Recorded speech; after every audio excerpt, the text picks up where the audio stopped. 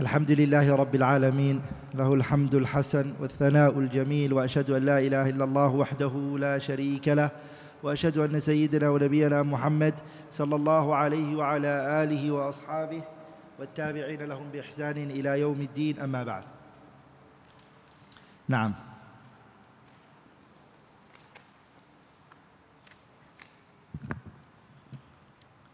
ثم الطعن إما أن يكون لكذب الراوي أو تهمته بذلك أو فحش غلطه أو غفلته أو فسقه أو وهمه أو مخالفته أو جهالته أو بدعته أو سوء حفظه. The author rahimahullah, here now he goes into the second reason of why a hadith is rejected. The second reason why a hadith is mardud, why is it rejected?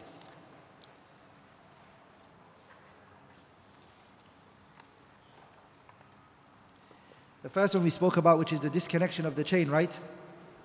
Now we're going to go into the criticism of the narrator. And we said that the criticism that can go onto the narrator is in two ways. The first one is his integrity, and the second one is his memorization. And his integrity, we said it's 5. ما يتعلق بالطعن في العدالة.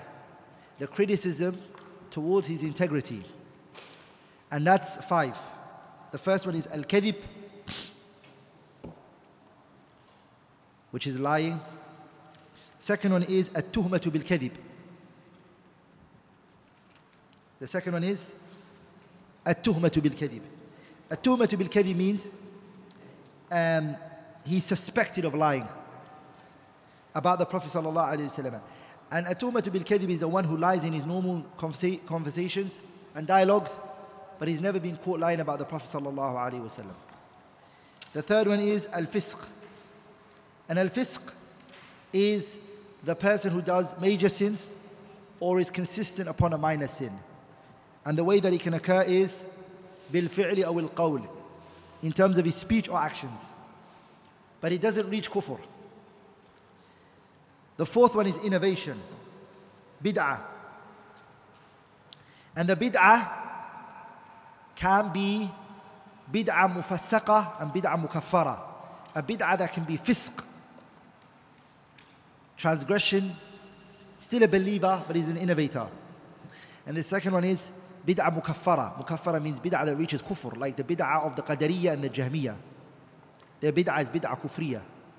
But there's also bid'ah mufassaqa, and that's the bid'ah of the murji'ah and the khawarij and the asha'ira.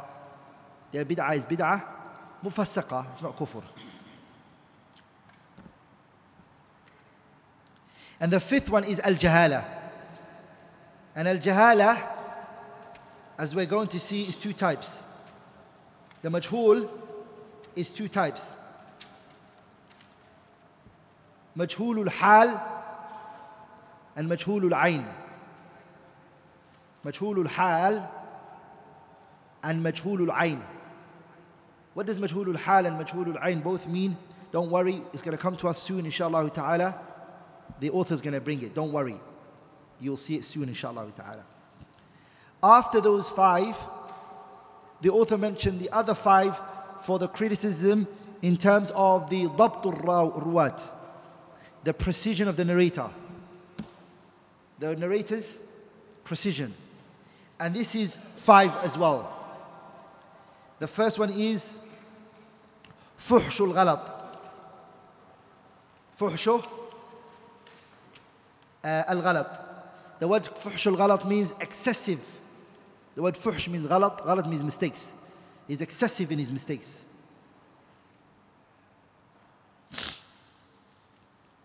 The second one is su'ul hifd, bad memory.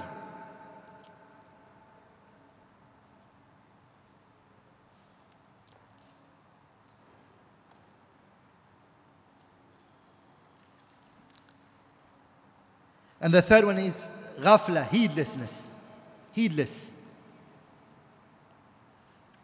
He's a heedless person. And the fourth one is كثرة الأوهام.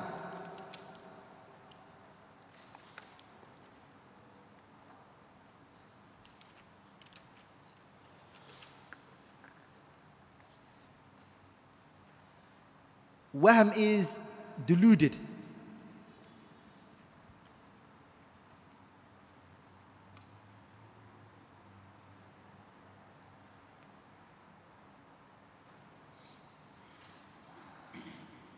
And the last one is مخالفة الثقات. He opposes the narrators a lot. مخالفة الثقات. He opposes the narrators a lot. These مخالفة الثقات means he's opposing of the narrators. A lot of the times he's narrating something opposite to the thiqat. And we mentioned the types of مخالفة الثقات, what they are. And the author is going to bring them inshallah ta'ala. We mentioned them, right? مدرج, مقلوب, المزيد في متصل الأسانيد, and المصحف. صح؟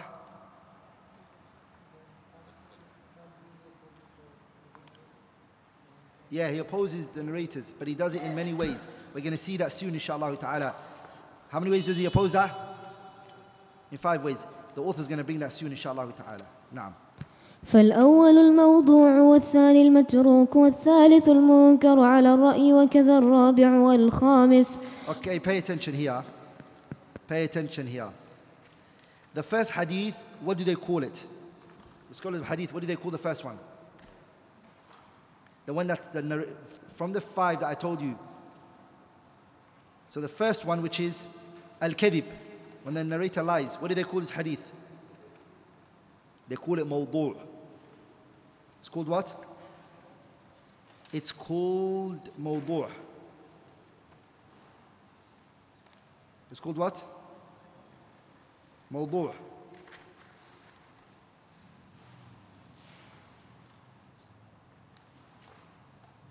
Good.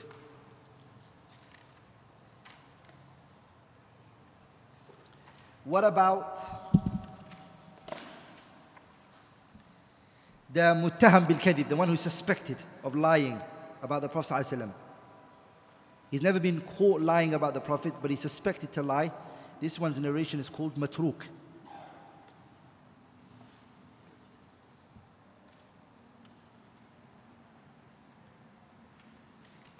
Huh? It's called what? Matruk. What about the third one? The third one here means فحش غلطه.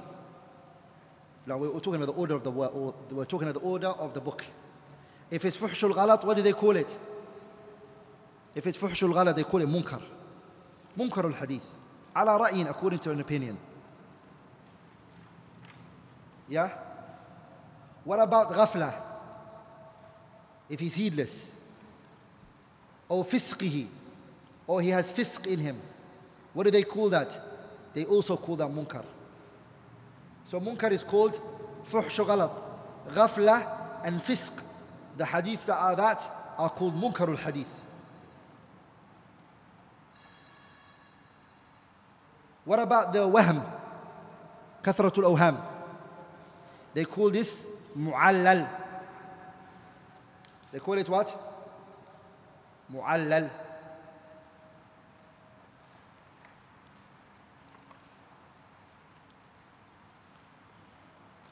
Are we all together? Mu'allal.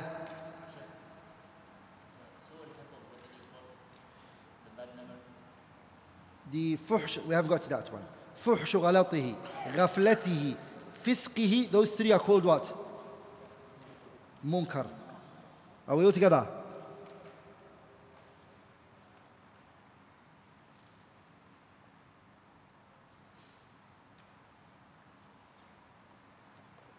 The rest they leave it the way it is. The hadith is majhulul hal, majhulul ayn, su'ul hifdhi.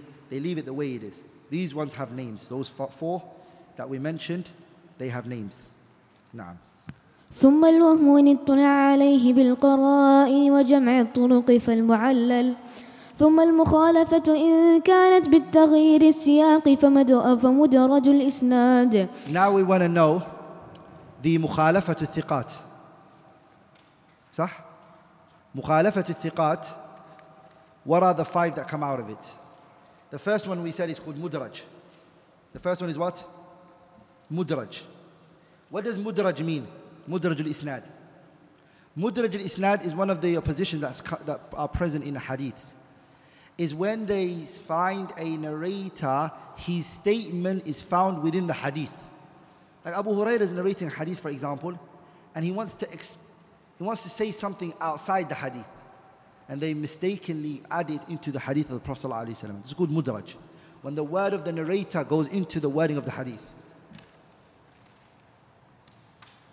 That's one's called mudraj. Ayah?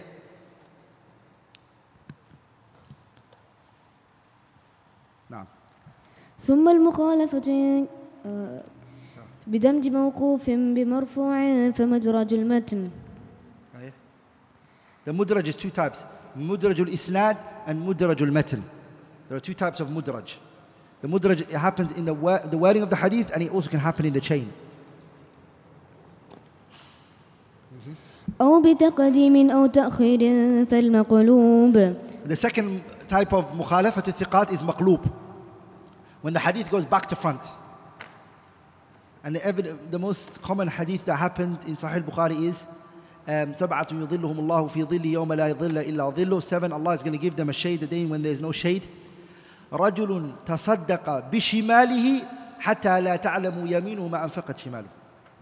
That a man gives charity out with his left hand, and his right hand doesn't know what his left hand gave.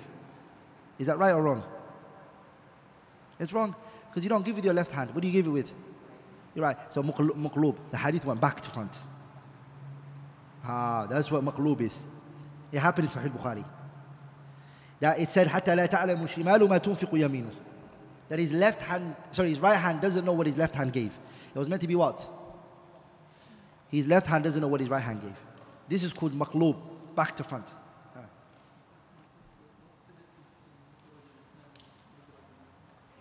Because it's more detailed, I left it for the advanced book, like Iqtisar Ulum al-Hadith and things like that. We'll go into more details.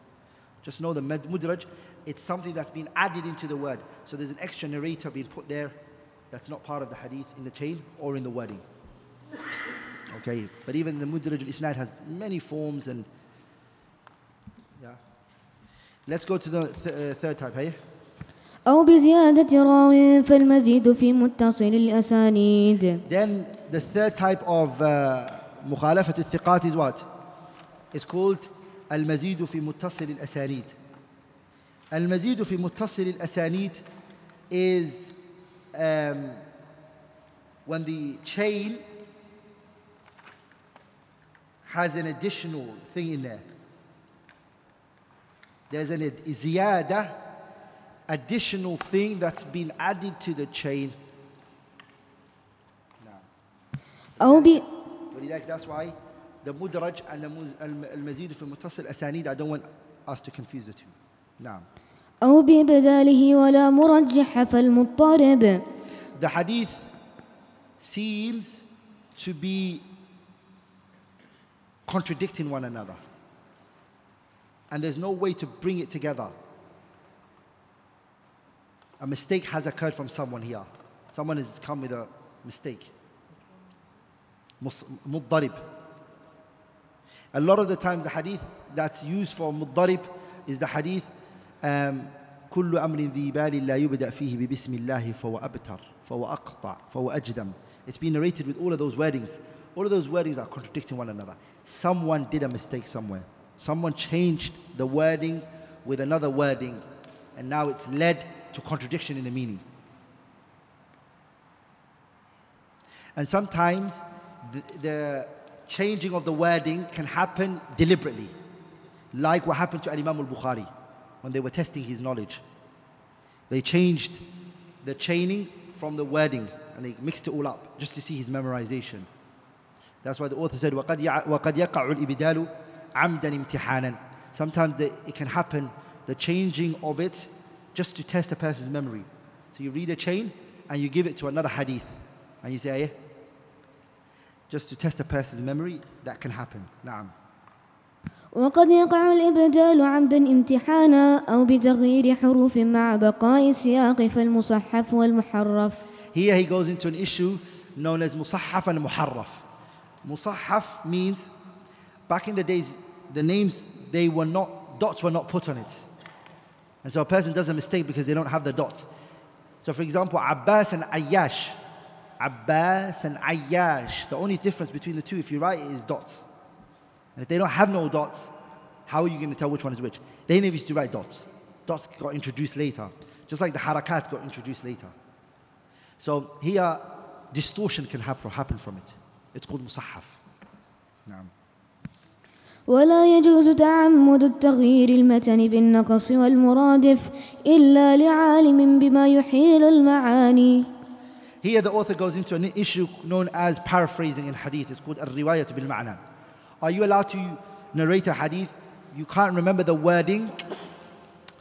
You can't remember the exact wording, but you know the Arabic very well. You know the hadith of the Prophet ﷺ very well. You forgot the wording. Okay, so what do? You narrate it based on meaning. Paraphrase. What do? You paraphrase. Are you allowed to do that? The Shaykh said, Rahimahullah, وَلَا يَجُوزُ. It's not permissible to do it deliberately, only by a scholar. إِلَّا لِعَالِمٍ بِمَا يُحِيلُ الْمَعَانِ. Who knows the Arabic language very well, knows the ahadiths of the Prophet ﷺ very well. He can come and do that. Because when he changes a word with another word, he's going to try to find a synonym. نعم. فإن خفي المعنى احتاج إلى شرح الغريب وبيان المشكل. The author goes into, what about if the Prophet says something in a hadith and the Prophet uses a wording in a hadith and this wording is a bit hard? What do? He says at times like this we go to the books that were authored in this science called Gharib al-Hadith. Books that are called Gharib al-Hadith, what they do is they teach you the meaning of these strange words. And for example, like the kitab written by Abu Ubaid Qasim ibn Salam has a kitab in Gharib al-Hadith. Muwafaquddin ibn Qudama has a kitab in Gharib al-Hadith. Also Abu Ubaid al-Harawi has a kitab in Gharib al-Hadith. So you buy those books and you learn the strange words that are in the ahadiths. Like when the Prophet ﷺ, he said, يَكْثُرُ الْحَرَجِ. Haraj. What does that mean?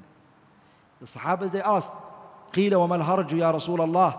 What does haraj mean? And the Prophet said, al-qatl. Killing will increase. So haraj, it's a strange word.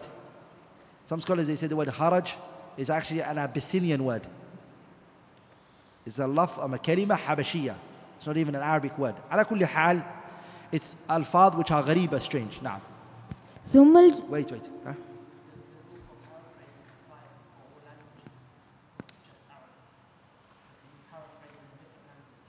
Oh, paraphrasing, no, it means here, paraphrasing here, as in like saying that the Prophet said this. Then a person who would think that you're narrating a hadith because you're saying it in Arabic, they'll think the Prophet spoke exactly like that. Like, and if you say in English, everyone would understand that you're giving us what you understood. It's understood that, right?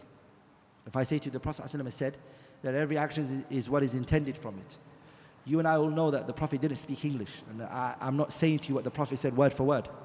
But if I spoke to you in Arabic and I said to you that the Prophet said, إِنَّمَا الْأَعْمَالُ بِالنِّيَّاتِ, you're going to say, okay. And you write it down exactly that the Prophet said it like that. So it's referring to the Arabic language. ثم الجهالة وسببها أن الراوي قد تكثر نعوته فيذكر بغير ما اشتهر به لغرض وصنفوا فيه الموضح. Now he goes into the majhul that we spoke about, the narrator who's majhul, who's unknown. Why is the narrator unknown? وسببها أن الراوي قد تكثر نعوته.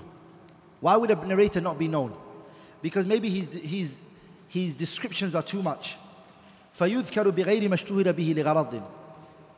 This Imam, he is famous with so many things, but someone mentions a thing that no one knows him for, a characteristic of his that's unknown.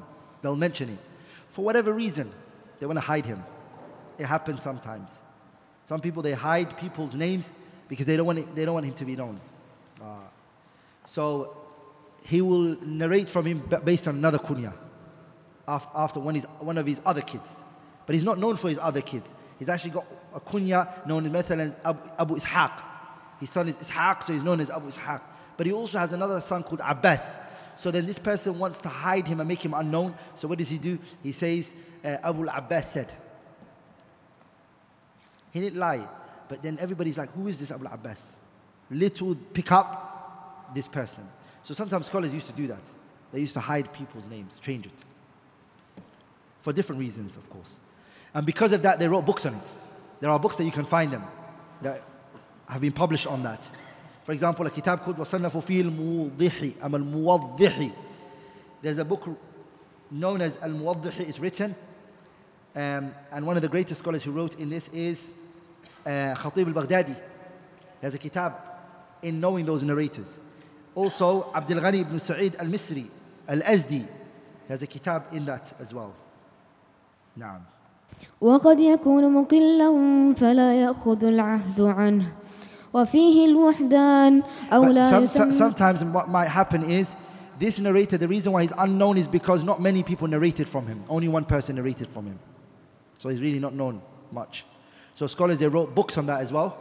The person who's unknown because not many people narrated from him, they wrote books called Al-Wuhdan. Books that are known as Al-Wuhdan. Al-Imam Muslim has a book on that, and Al-Hasan ibn Sufyan has a book on that as well. And other than them have books on that. Na'am. أو لا يسمى اختصارا وفيه المبهمات. Or the person wouldn't be mentioned, and that's why he's unknown. For example, جاء رجل, a man came. So he's not known who this person is. There are books written on that as well, you can find. Like Al-Imam Al-Khatib al-Baghdadi has a kitab on the Mubhamat. Those people are unknown. Na'am. ولا يقبل المبهم ولو أبهم. ولا يقبل المبهم ولو أبهم بلفظ التعديل على الأصح. A person is unknown. Okay? A person is being praised. He's being praised. And the praise that has been put on him is general. Is it accepted? It's not accepted. وَلَا يُقْبَلُ الْمُبْهَمُ. It is not accepted an ambiguous praise, even if the praise is with a wording of For example, if a person says, أخبرني ثقة, a reliable man told me. Okay, who is he? We won't take it from you. Does that make sense? Someone is hiding someone, but he praises him with a word that's good, but he's hiding the person.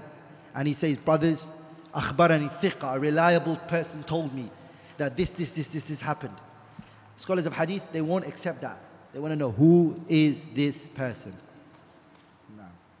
فإن سمي وانفرد واحد عنه فمجهول العين أو اثنان فصاعدا ولم يوثق فمجهول الحال وهو المستور. The author here, he says, someone who is named and only one person narrated from him. Only one person narrated from him. One individual narrated from him. And he's praised like only one person narrated from him. This is called majhulul ayn. See, that's the first type of majhul that we were mentioning. And what about if two people narrated from him, walam yuwathaq, and he wasn't praised? So two people narrated from him. He's got two people narrating his hadith from him, but there's no praise for him in the books of hadith. فَمَجْهُولُ الْحَالِ is also known as mastur. نعم.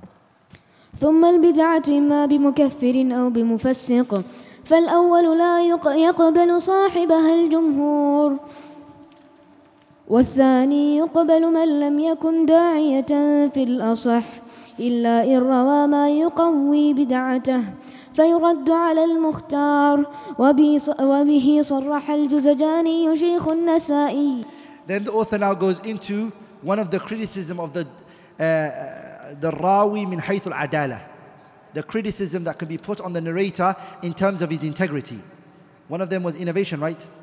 The innovation is two types. إِمَّا بِمُكَفِّرٍ, a innovation that reaches the level of kufr, Ibn Hajar is saying. وَإِمَّا بِمُفَسِّقٍ, or a innovation that reaches fisq, Again, fisq is al-israru ala al-saghair wa irtikabul kabair. Fisq is consistency on minor sins or doing major sins. That person is a fasiq. Okay? ثم البدعة, innovation is one of these two. إما بمكفر أو بمفسق. The first one is never accepted. The one whose bid'ah has reached kufr. لا.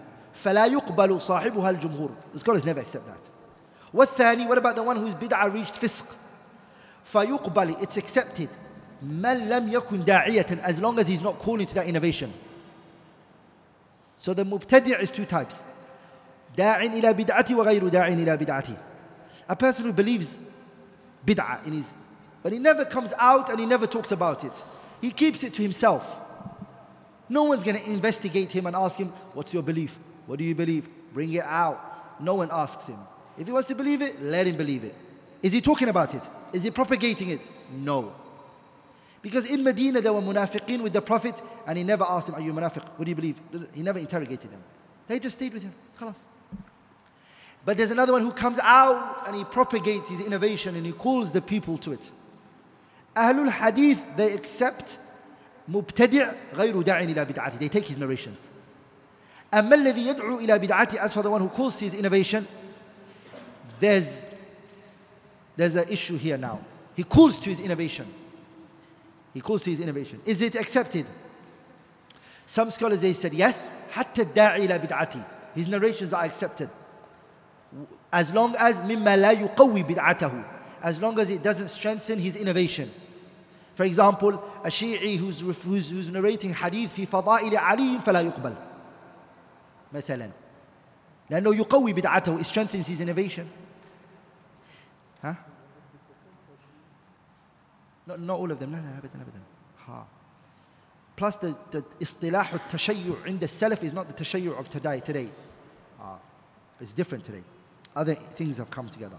على كل حال, داع إلى بدعته, the person who calls to his innovation, can his narration be accepted? Some scholars say yes, and some scholars say no. The ones who say yes, it can be accepted, they said it's not accepted إن كانت تقوي بدعته. إن كانت تقوي بدعته, if it strengthens his innovation. وبه صرح الجوزجاني. الجوزجاني شيخ الإمام النسائي. Juzajani is the teacher of Imam al-Nasa'i. He's of the opinion that the innovators' narrations are accepted وإن كان داعٍ إلى بدعته, even if he calls his innovation. بشرط ألا يقوي بدعته. Shaykh al-Nasa'i believes that. Juzajani.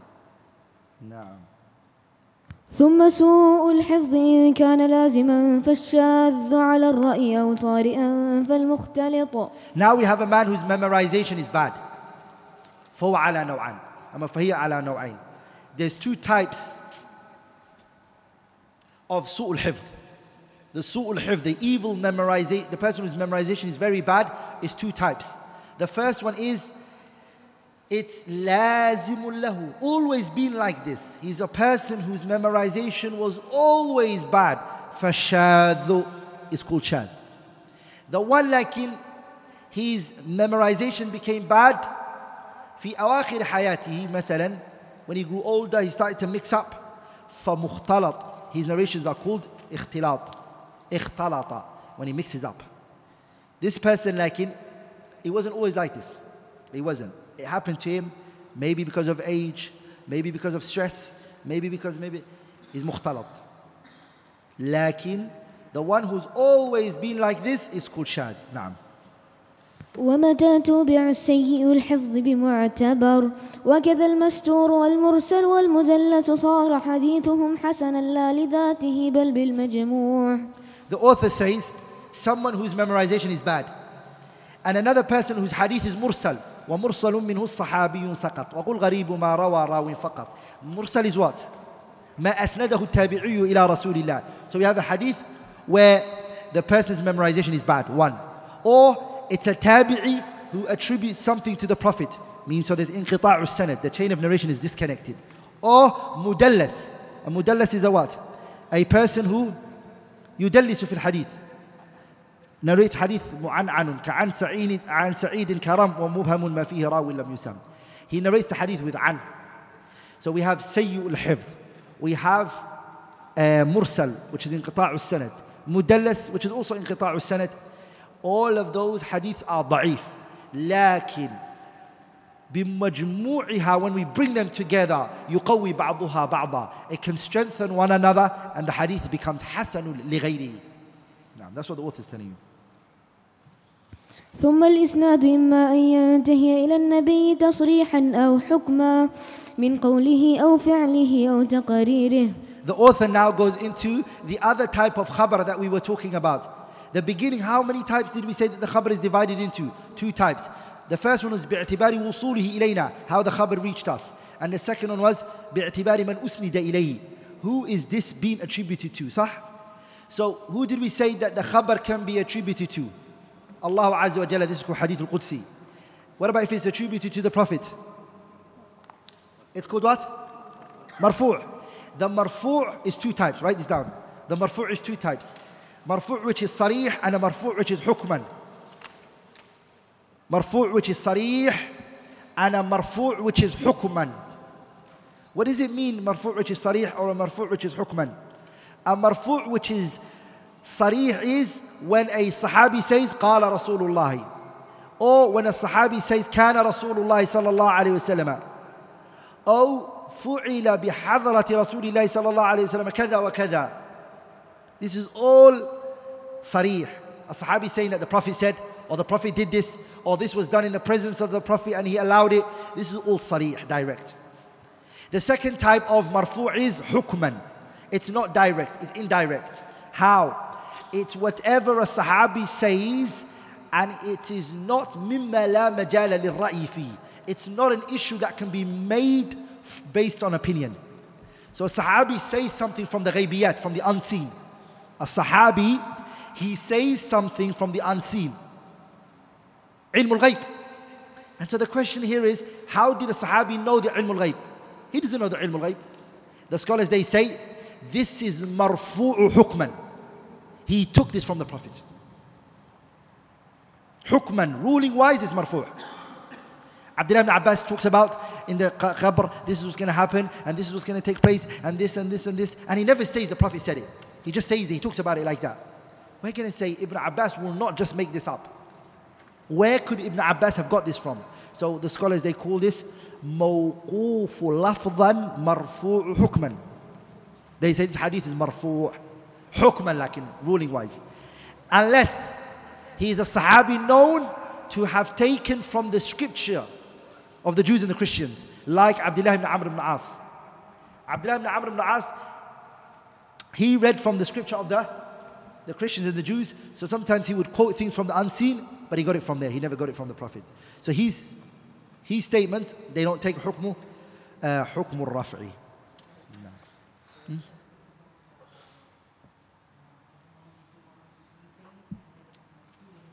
Yeah. No, this is the Prophet talking about it himself. The Prophet saying it. So this is a revelation, we already know that. But we're saying a sahabi is talking about the qiyamah, the sirat, it looks like this, and then Jannah is going to be like this, and the angels of the Jannah are this, and this is their name. And he talks about things that no ijtihad can bring this. This is purely scriptural. So where could he have got it? The scholars, they say this is marfu'u hukman. Naam. أو إلى الصحابي كذلك. Sahabi now, a sahabi is whatever he says, what is it called? Or he says, or what he does, it's called mawqoof. It's the second type. Sorry, it's the third type. He doesn't mention Hadith al-Qudsi because this is not in, he only mentioned the Prophet and the sahabi. Whatever is attributed to a sahabi is called what? Mawqoof. The question here is, what is a sahabi? What is a sahabi? He gives you the definition, hey? وهو من لقي النبي صلى الله عليه وسلم مؤمنا به ومات على الإسلام ولو تخللت ردة في الأصح. Sahabi is the person who met the Prophet صلى الله عليه وسلم. Write this down. A sahabi is not the person who saw the Prophet.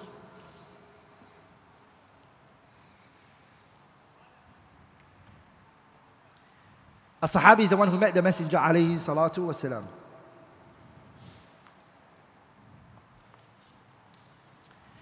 Why do we say he met the Prophet sallallahu alayhi wasallam? Because some of the companions were blind, so you don't say those who saw the Prophet. It's wrong to say saw the Prophet.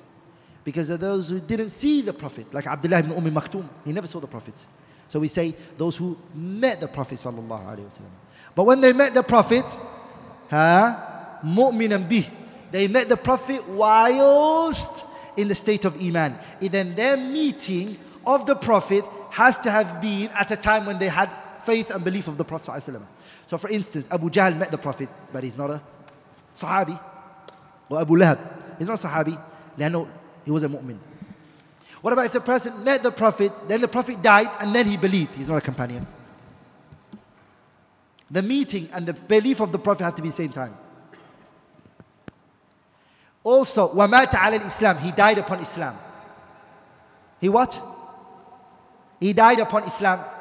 The reason is because being a Sahabi is a righteous deed.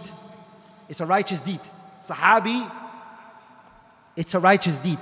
And if a person dies in other than Islam, all of the righteous deeds that he did, what will happen to it?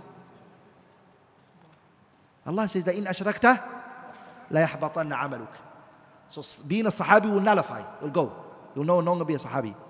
So he has to die upon Islam. But question, what about if he apostated and then he came back to Islam again before he died? He's a Sahabi. He's a what? He's a Sahabi. That's why the author said, وَلَوْ تَخَلَّلَتْ رِدَّةٌ أَصْفِلَ صَحِي. Even if there was an apostasy at one period, it doesn't matter. As long as he dies upon Iman. And he dies upon Islam. This issue revolves around apostating. Does it lead to the nullifying of your righteous deeds straight away? Are we all together? Is a person who apostated, as soon as he apostates from Islam, does his righteous deeds nullify straight away? Or does it nullify when he dies upon disbelief? This issue revolves around the same argument. Okay?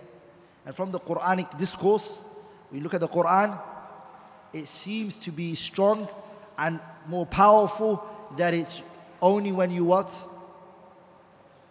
Die. إِنَّ الَّذِينَ كَفَرُوا وَمَاتُوا وَهُمْ كُفَّارٌ وَمَاتُوا وَهُمْ كُفَّارٌ. They died upon disbelief. It's not a person who apostate. وَلِذَلِكَ it happened, some of those people who did apostate, they did come back to Islam. Some of them apostated, like Ash'ath ibn Qais. He was a companion, he apostated for a bit and he came back again. Like the ones Mani'u Zakat, the one who refused to pay the zakat, and Abu Bakr radiallahu anhu fought them. They came back. A lot of them came back to Islam. Now. Did any die as a non-Muslim? Yeah?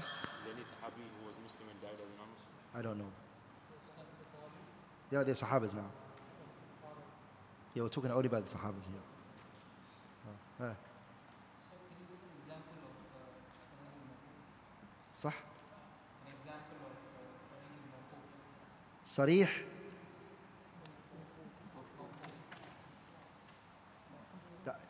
مرفوع يمين مرفوع صريح is إنما الأعمال بالنيات. All the hadith that we took in Arba'un Nawawi, صريح means the Prophet clearly said it.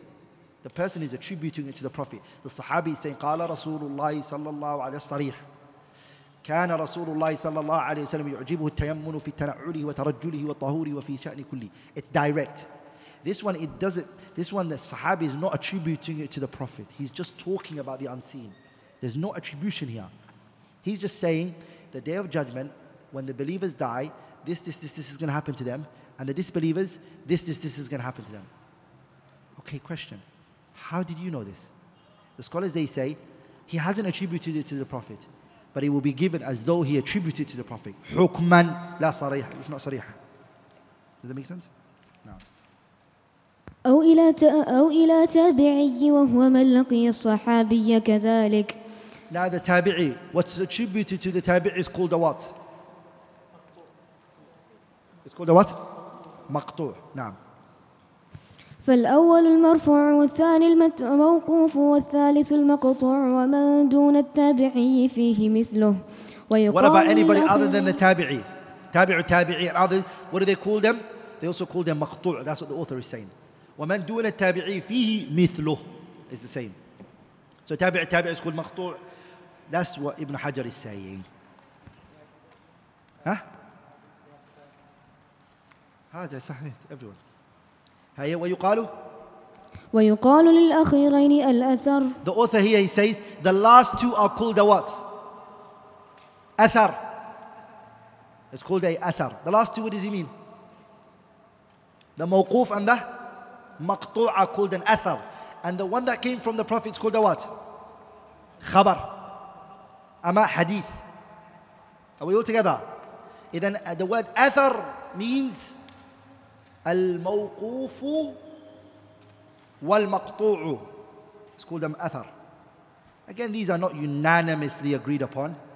Like he's saying that the mawquf and the maqtu' are called athar. And the other one is called a khabar. What is attributed to the Prophet. Or a hadith. نعم. والمسند مرفوع الصحابي بسند ظاهره الاتصال. Musnad, what does it mean? We hear this word musnad. Musnad has two usages. The one that Imam Ahmad used it in his book, when he called it musnad, is not what the author is talking about here. The musnad that Imam Ahmad was talking about is every individual, his ahadiths are brought in one place. Like Imam Ahmad, he brought all the hadiths of Ahmad ibn Hanbal in one place, all the hadiths of Umar ibn Khattab in one place, all of the Uthman, like that, chronologically. That's musnad. That's not the one we're talking about here. The musnad here is marfu'. Any hadith that's attributed to the Prophet. And from the apparent, this hadith is connected. From the apparent. So it meets two criteria. It's marfu' and it's zahiruha ittisal. And it has the apparent connection. Remember we said there's two types of disconnections, right? Did we not? Apparent and hidden. The apparent one is met, which is the four types. It can't be mu'allaq, it can't be mursal, it can't be mu'dal, and it can't be munqati'. But if it's mursal al-khafi or mudallis, no problem, still a musnad. By the way, this is not also agreed upon, but Ibn Hajar, this is what he chooses. Yeah? نعم. فإن قل عدده فإما أن ينتهي إلى النبي أو إلى إمام ذي صفة عالية كشعبة. فالأول العلو المطلق والثاني النسبي وفيه الموافقة وهي الوصول إلى شيخ أحد المصنفين من غير طريقه. وفيه البدل وهو الوصول إلى شيخه كذلك. وفيه المساواة وهي استواء عدد الإسناد من الراوي إلى آخره مع إسناد أحد المصنفين. وفيه المصافحة وهي الاستواء مع تلميذ ذلك المصنف ويقابل العلو بأقسامه النزول. Here the author is going into an issue known as al-ulu wal-nuzul. Al-ulu wal-nuzul, simplifying it for you guys, it's when the chain of the hadith is very short between the narrator and the Prophet ﷺ. Like the scholars of hadith, they used to love to have their hadith very short. So they would try to find a way to get a short chain. And we tend to see that today as well. Some people say, I have ijazah in the Quran and my chain is very short. صح. ولذلك recently Sahih Muslim. Sahih إيش? Sahih Muslim. One of the scholars who had the shortest chain was Sheikh Zahiruddin al-Mubarakfuri, who died recently in India. He had the shortest chain in Sahih Muslim. So everyone in the world was going to him to get it from him.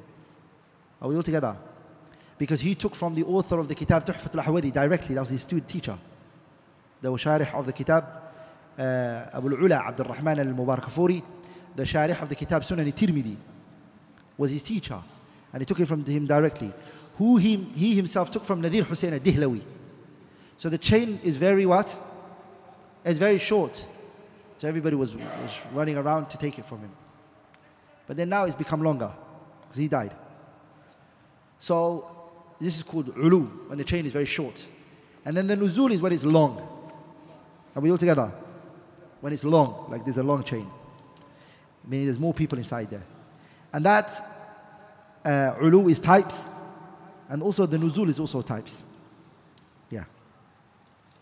فإن تشارك الراوي ومن روى عنه في السن واللقي فهو الأقران. What about if two people, they share the same teachers or they are the same age? What are they called? They're called contemporaries, aqran.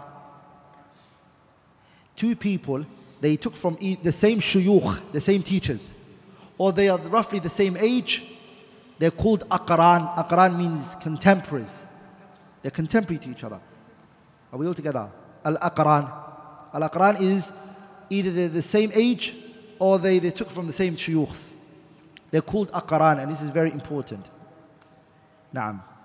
وإن روى كل منهما عن الآخر فالمدبج. And if they narrate from one another, the aqran, the two people with a level, if they start to narrate from one another, then this is called mudabbaj.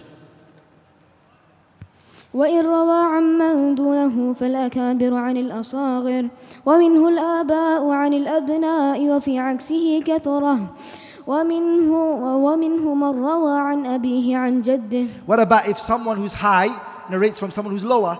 So they're not aqran. They're not aqran, meaning they're not contemporaries, but they narrate from one another. A student, a teacher says to a student, oh, by the way, you have a hadith I need. Can you give me this hadith? This is called riwayatul akabir anil asagir. Are we all together? So this is but it's common for the student to always take from his teacher, right? But the scholars of hadith, if they knew they needed a hadith, they would narrate. Like Imam al-Bukhari, what he did in one place in his Sahih, he narrated from his student, and Imam al-Tirmidhi. And Tirmidhi used to be happy. He said, look, Bukhari narrated from me. And I'm in his Sahih. Are we all together? And where they took that from is riwayat al-akabir anil asagir. Where they took it from is when the Prophet sallallahu alaihi wasallam, he told Abdullah ibn Mas'ud to read on him. And the Prophet then said, Inni uhibbu an asma'aha min ghayri. I love to hear it from other than myself. So from this they took riwayat al-akabir anil asagir. Na'am. وإن اشترك اثنان عن شيخ وتقدم موت أحدهما فهو السابق واللاحق. Now what happened is, two people, they shared. We'll stop inshallah ta'ala here for the salah. We'll carry on after the salah. Now. وإن اشترك اثنان عن شيخ وتقدم موت أحدهما فهو السابق واللاحق. If two people, they took from one shaykh and one of them died before the other, then this is called as-sabiq wal-lahiq.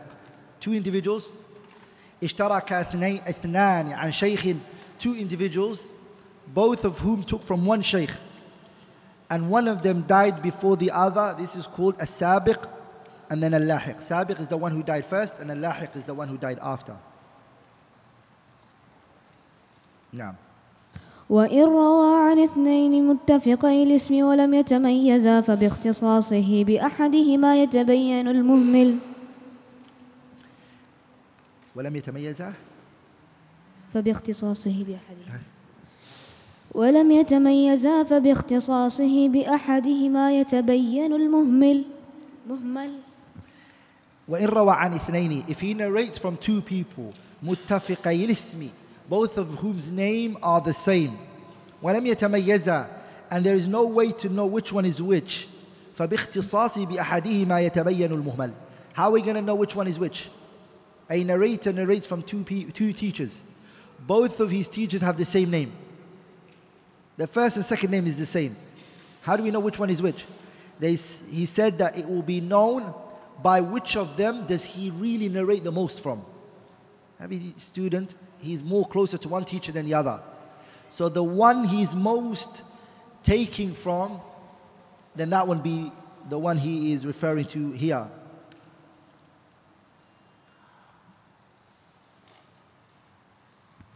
Now. وإن جحد الشيخ مرويه جزما رد أو احتمالا قبل في الأصح وفيه من حدث ونسي. The author, وإن جحد مرويه جزما. There's a scholar, they say to him, you said this. And he says, I never said this. What are you guys talking about? I never said this. Rudda, it will be rejected. If an imam is asked, the Prophet ﷺ, this said this, and you were the one who told us, and you took from so and so, and he says, no, I never said this. He said, but you did. Never. And he does it with emphasis, and he says no. Then rudda is rejected. وَإِنْ احْتِمَالًا. And what about if he says, did I say this? Really? No, really? I said this. And he's not sure, then he enters under the chapter of Man haddatha wa nasi, the one who narrates and forgot what he narrated.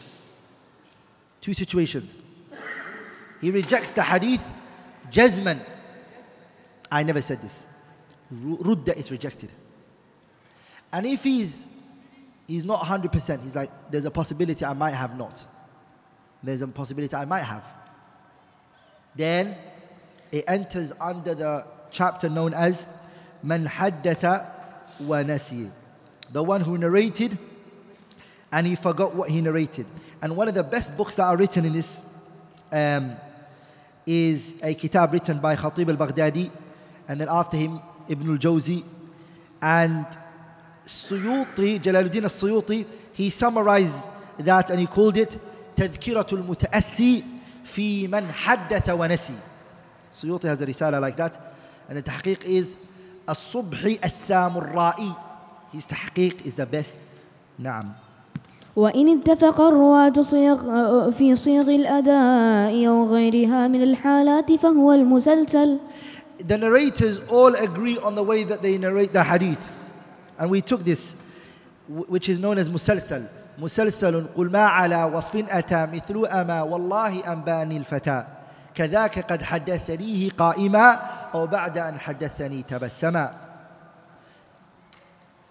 When all of the narrators, they do the same thing through the whole entire narration. And an example for that is when the Prophet ﷺ narrated a hadith and he laughed.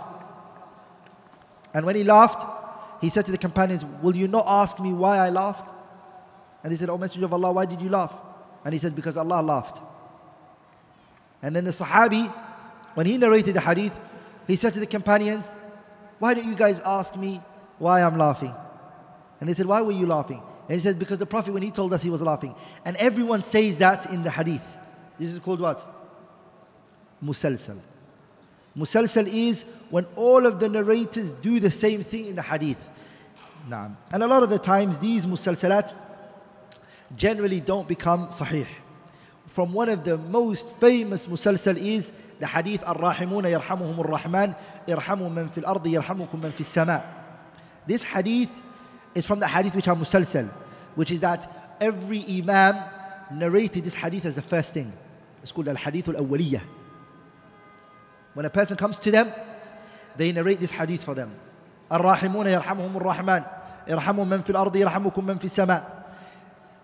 They do that. ولذلك you find our Shaykh Salih ibn Abdullah ibn Hamid al-Usaymi, he does that in every book that he explains. He puts this hadith first because he says it's musalsal. نعم. وصيغ الأداء سمعت وحدثني ثم أخبرني وقرأت عليه ثم قرئ عليه وأنا أسمع ثم أنبأني ثم ناولني ثم شافهني ثم كتب إلي ثم عن ونحوها. The author now goes into what is known as siyagul ada. How do you take hadiths? How are the hadiths transmitted? Here are the ways which the hadith are transmitted. And the author put it in order of the strength. The first one is سمعت I heard وحدثني ثم أخبرني وقرأت عليه ثم قرئ عليه وأنا أسمع ثم أنبأني ثم ناولني ثم شافهني ثم كتب إلي ثم عن. And an is the last. And the highest is what? سمعت. This is the order of how they transmit the hadith. And all of the translation is written for you. نعم. فالأولان لمن سمع وحده من لفظ الشيخ فإن جمع فمع غيره وأولها أصرحها وأرفعها في الإملاء. نعم. والثالث والرابع لمن قرأ بنفسه فإن جمع فهو كالخامس. والإنباء بمعنى الإخبار إلا في عرف المتأخرين فهو للإجازة كعن وعنعنة المعاصر محمولة على السماع. إلا من المدلس وقيل يشترط ثبوت لقائهما ولو مرة وهو المختار. The author goes into another mas'ala known as mu'an'anatul mu'asiri. Two people live at the same time and they narrate from each other with the word an. Is it accepted? Because remember we said yesterday an means from, and it doesn't show that there is a direct transmission between these two individuals. What do we do here? Ibn Hajar is saying وَعَنْعَنَةُ الْمُعَاصِرِ, if two people live at the same time, مَحْمُولَةٌ عَلَى السَّمَاعِ, we will say that they heard from one another. They lived at the same time and he uses the word an, then we will take it and we will accept it. Okay? We will consider it like they both heard it from each other. إِلَّا مِنَ الْمُدَلِّسِ, unless he's a mudallis. If it's a mudallis, then no, we won't take it. Mudallis is the person who drops people out. وَقِيلَ يُشْتَرَطُ ثُبُوتُ لِقَائِمَا وَلَوْ مَرَّةً. And then he goes, but some scholars, they said it's not enough that they live at the same time. No. Some scholars, they are not going to accept the hadith just because they lived at the same time. They want to know that these two people met each other even once. And this is the condition of who? Al-Imam al-Bukhari. And the first condition is who? الإمام مسلم. نعم. وأطلقوا المشافهة في الإجازة المتلفظ بها والمكاتبة في الإجازة المكتوب بها واشترطوا في صحة المناولة اقترانها بالإذن بالرواية وهي أرفع أنواع الإجازة. وكذا اشترطوا الإذن في الوجادة والوصية بالكتاب والإعلام وإلا فلا عبرة بذلك كالإجازة العامة وللمجهول وللمعدوم على الأصح في جميع ذلك. ثم الرواة إن اتفقت أسماؤهم وأسماء آبائهم فصاعدا واختلفت أشخاصهم فهو المتفق والمفترق. Two people have the same name. Their father and their father's name and their name are both the same. But they're two different people. This is called متفق والمفترق. Khatib al-Baghdadi has a kitab on that. He has written a book which he wrote in this field. The narrators they have the same father, their name and their father's name is the same. They have the same name, their father and their name is the same, but they're two different people. It's called al-muttafiq wal-muftariq. Now. وإن اتفقت الأسماء خطا واختلفت نطقا فهو المؤتلف والمختلف. The second one is the name is the same in terms of the writing, but the pronunciation is different. The way that it's written is the same, but the pronunciation is different. What is this? What is the situation here? The situation here is it's called al-mu'talif wal-mukhtalif. نعم. وإن اتفقت الأسماء واختلفت الآباء وبالعكس فهو المتشابه وكذا إن وقع ذلك الاتفاق في اسم واسم أبي والاختلاف في النسبة ويتركب منه مما قبله أنواع منها أن يحصل الاتفاق أو الاشتباه إلا في حرف أو حرفين أو بالتقديم والتأخير ونحو ذلك. Narrators whose names are very similar, their name, their parents' name, or their names are different. These are things that the scholars of hadith love to give a lot of attention to. Distinguishing one from the other is very important for them. Because you might keep thinking this is the same person that's keep coming back when it isn't really the case. So they want to know that you and this person, you have the same name, okay. Like Ahmad ibn Salih, for example. I'm a Khalil ibn Ahmad. Khalil ibn Ahmad, there are 6 people who are called Khalil ibn Ahmad. The most famous one is who? Shaykh Sibawayh. Khalil ibn Ahmad al-Farahidi is the most famous one. 6 are the same. How do you know which one is which? Scholars of hadith, they focus on this. They will look into this deeply and make sure that there is no confusion here. نعم. خاتمة. ومن المهم معرفة طبقات الرواة ومواليدهم ووفياتهم وبلدانهم وأحوالهم تعديلا وتجريحا وجهالة. He said it's very important to know the narrators, their levels. knowing the narrators, where they were born and where they died, and their villages and towns and their situation. What kind of people were they? You need to know whether they were praised or criticized, whether they were known or unknown. Ilm al-Hadith, you have to give a lot of attention to this. Naam. ومراتب الجرح وأسوأها الوصف بأفعل كأكذب الناس ثم دجال أو وضاع أو كذاب وأسهلها لين أو سيء الحفظ أو فيه أدنى مقال. The author here, he talks about the levels of criticism. Scholars of hadith, when they criticize in the books of criticism, you go there, you're going to find somebody's being criticized. What's the worst form of criticism? The worst is the ones that come in ala wazni af'al. For example, if they say أكذب الناس, it's very bad. Then after that is the one that they call Dajjal. If they call him a narrator, Dajjal, then this is also criticism, but it's lower than أكذب الناس. Dajjal is lower. You can imagine how that bad. Dajjal is less, second. The first one is أكذب الناس, the biggest liar. The biggest liar, like there's no one bigger than him in lying. It's a superlative. Af'al. Dajjal means, Dajjal originally comes from the one who's deceptive. Are we all together? ولذلك Imam Malik rahimahullah was one of the first people to use it. There was a man he was speaking about, he said, well, Dajjal min ad-dajajila. So the narrator said, I never ever knew the plural of the word Dajjal was Dajajila until I heard it from Imam Malik. So the scholar of hadith, he said, I heard it from Malik calling this man Dajjalun min ad-Dajajila. He's a Dajjal from the Dajjals that exist. He's one of them. So the word Dajjal is a term they use in Ilm al-Hadith. Or Wadda'. Wadda' means a fabricator. Kadhab, a liar. Okay? The lowest of the criticism, the lowest is when they say layyinun. Layyinun means this person is layyin, soft. Oh, sayyul hifd, or his memorization is bad. Oh, fihi maqal, or there's a statement in this individual. There's fihi maqal. There's a look to him. ولذلك, these statements of the scholars of hadith about the narrators is not considered backbiting. It doesn't fall under backbiting.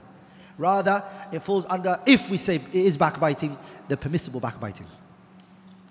Are we all together? Go to the Kitab Riyadh al-Salihin. You all know Riyadh al-Salihin, right? Who wrote Riyadh al-Salihin? Yeah? Al-Imam al-Nawawi. There's a chapter in Riyadh al-Salihin called Babu ma yubahu min al-ghiba. The chapter is called the chapter of what type of backbiting is allowed. No, he did that. He wrote a chapter called Babu ma yubahu min al-ghiba, and he brought 6 times when it's permissible to backbite. Okay? 6 times when backbiting is permissible. From them is in a courtroom. If a man and a husband are complaining about one another, it's backbiting. So what was the definition of backbiting? ذِكْرُكَ أَخَاكَ بِمَا يَكْرَهُ. It's to say about your brother what he dislikes. That's backbiting. Are we all together? Backbiting, according to the Prophet's definition, he said, ذِكْرُكَ أَخَاكَ بِمَا يَكْرَهُ. It's to say about your brother what he dislikes. He doesn't like it. You're saying something about him. 6 times you can say about your brother what he dislikes, no problem. One of them is when you're in front of a courtroom and you want to complain about someone, you're going to say about them what they don't like, right? A wife and a husband. Also, the backbiting of the ulama al-jarh wa ta'deel, the scholars of hadith. What they say about the narrator, Dajjalun. Who likes to be called Dajjal? Kadhabun, akdhabun nas, layyinun, sayyul hifd. All of these are not something a person will be pleased with. But this was done siyanatan li-sharia. It was done to protect the religion. Okay? That's the levels of criticism. What about the levels of praise? Like, what's the highest level of praising someone? Hey? ومراتب التعديل ورفعها الوصف بأفعل كأوثق الناس ثم ما تأكد بصفة أو صفتين كثقة ثقة أو ثقة حافظ وأدناها ما أشعر بالقرب من أسهل التجريح كشيخ. The levels of praises is, for example, when they say أوثق الناس, the most reliable person. It's the highest. Or if they say ثقة ثقة, a second. Or ثقة حافظ, a second. Number 3 is if they say, for example, Shaykh. Shaykh is what? Is the lowest form of praise. Calling someone Shaykh is the lowest form of praising them, according to the scholars of Hadith.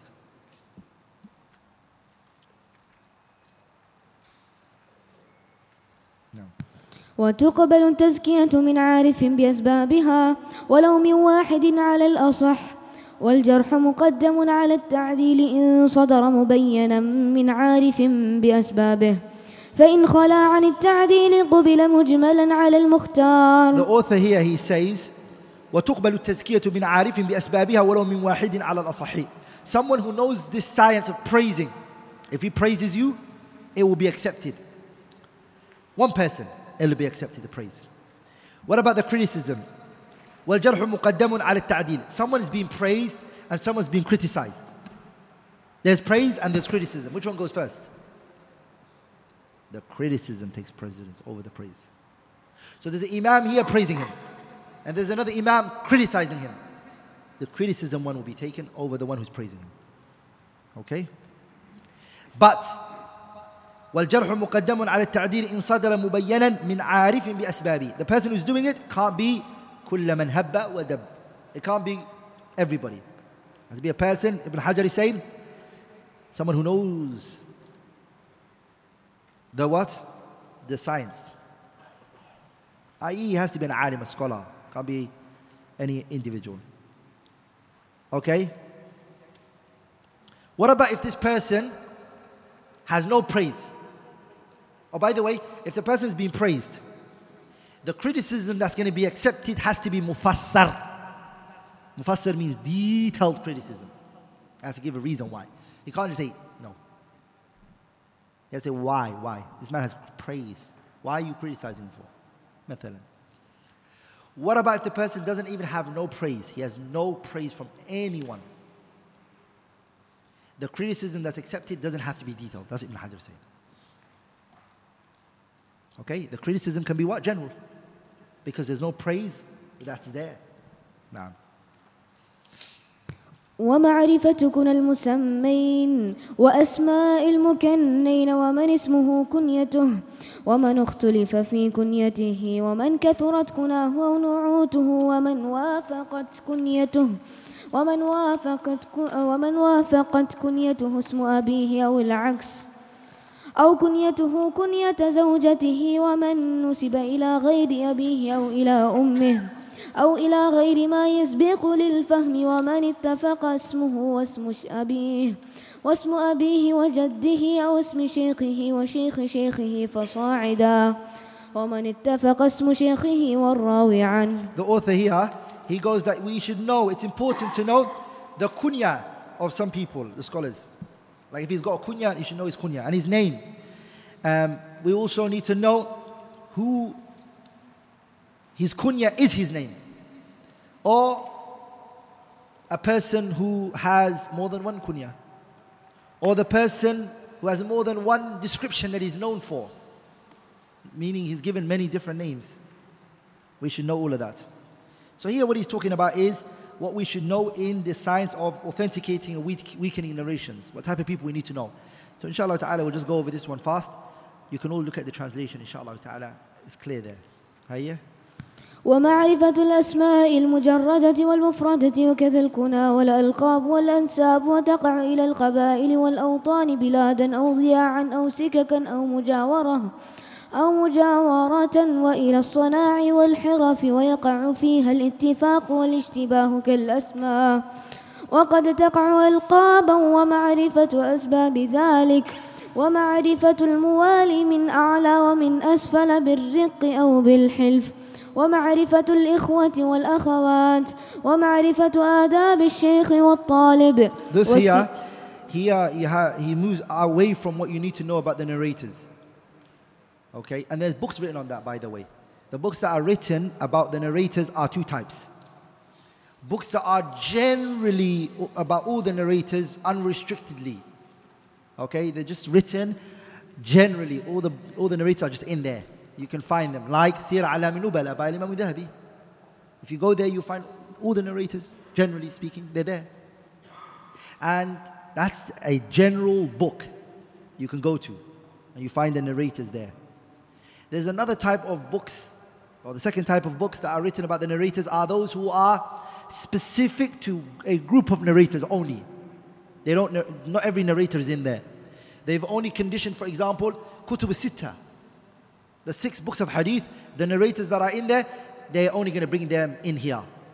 Like the Kitab Al-Kamal fi Ma'rifat al-Rijal by Abdul Ghani ibn Abdul Wahid al-Maqdisi, and then it got summarized by Abu al-Hajjaj al-Mizzi, Tahdhib al-Kamal. And then after that, it got summarized by Mughlatai, and then it got summarized by Dhahabi himself, and then it got summarized by Dhahabi again, and then Ibn Hajar came and he summarized, until it became At-Taqrib, which is 1 volume now. And originally is what? 25 volumes it came from. So it got summarized into 1. This is the narrators of Kutub al-Sitta only. Bukhari, Muslim, Abi Dawud, Tirmidhi, Ibn Majah, Nasa'i. And the books of any of those Imams.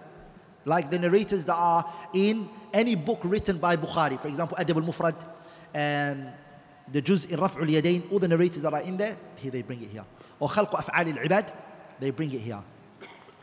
So these 6 Imams and their books, anywhere they narrated from, they're here. So if I want to know Bukhari, all of the men that are in there, the chain, who they are, where were they born, where did they die, what was said about them, what the praise, the criticism, I go to that book and I find it. That book is specific to the 6 books. The 6 Imams of those books, their works. Okay? Their works, because Bukhari's got other books, those narrators are also in there as well. Okay? So you go there and you benefit from it. You look at it, you observe the chain, you look at it again, okay? You write down the narrators, and this helps you to weaken and strengthen. And of course, there are other things that are involved as well. Also, what you need to know is Adab al-Shaykh wa talib, the manners of the teacher and the manner of the students. Scholars have written books on that. One of the greatest books that are written are 2 great books. 2 great books are written on the manners of the student and the teacher in the science of hadith. And that is the Kitab Jami' Akhlaq al-Rawi Adab al-Sami', written by Khatib al-Baghdadi. Okay? And the second one is Jami' Bayan al-Ilmi wa Fadli by Ibn Abd al-Barr, Hafidh al-Mashriq wal-Maghrib. Both of whom they wrote about Adab al-Shaykh wa talib, the manners and the etiquettes of the student and the teacher. Naam. والسن التحمل والأداء وصفة كتابة الحديث وعرضه وسماعه وإسماعه والرحلة فيه. The author rahimahullah, here he mentions سن التحمل والأداء. You need to know when can a person's narration be accepted. How young can a person be for him to actually even narrate a hadith, and how do they take those narrations and pass it on. There's books written on that. Okay.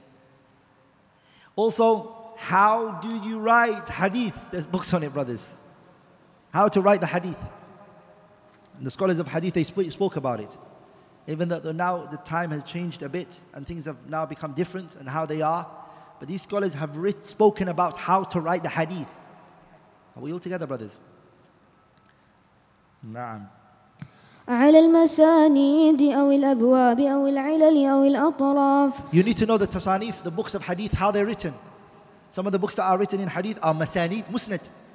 Some of them are called jami', like Bukhari and Muslim, and Tirmidhi is one. They're called jami'. And musnad al-Tayalisi, and Musnad Imam Ahmad, and Musnad al-Darimi. Are we all together? And then you have sunan. Books that are called sunan. What do they mean? Sunan Abi Dawud, Sunani al-Nasa'i, and Sunan Ibn Majah. And then you have juz ajza, which is juz fi raf' al-yadayn, juz fi qira'ati surah al-Fatiha, juz.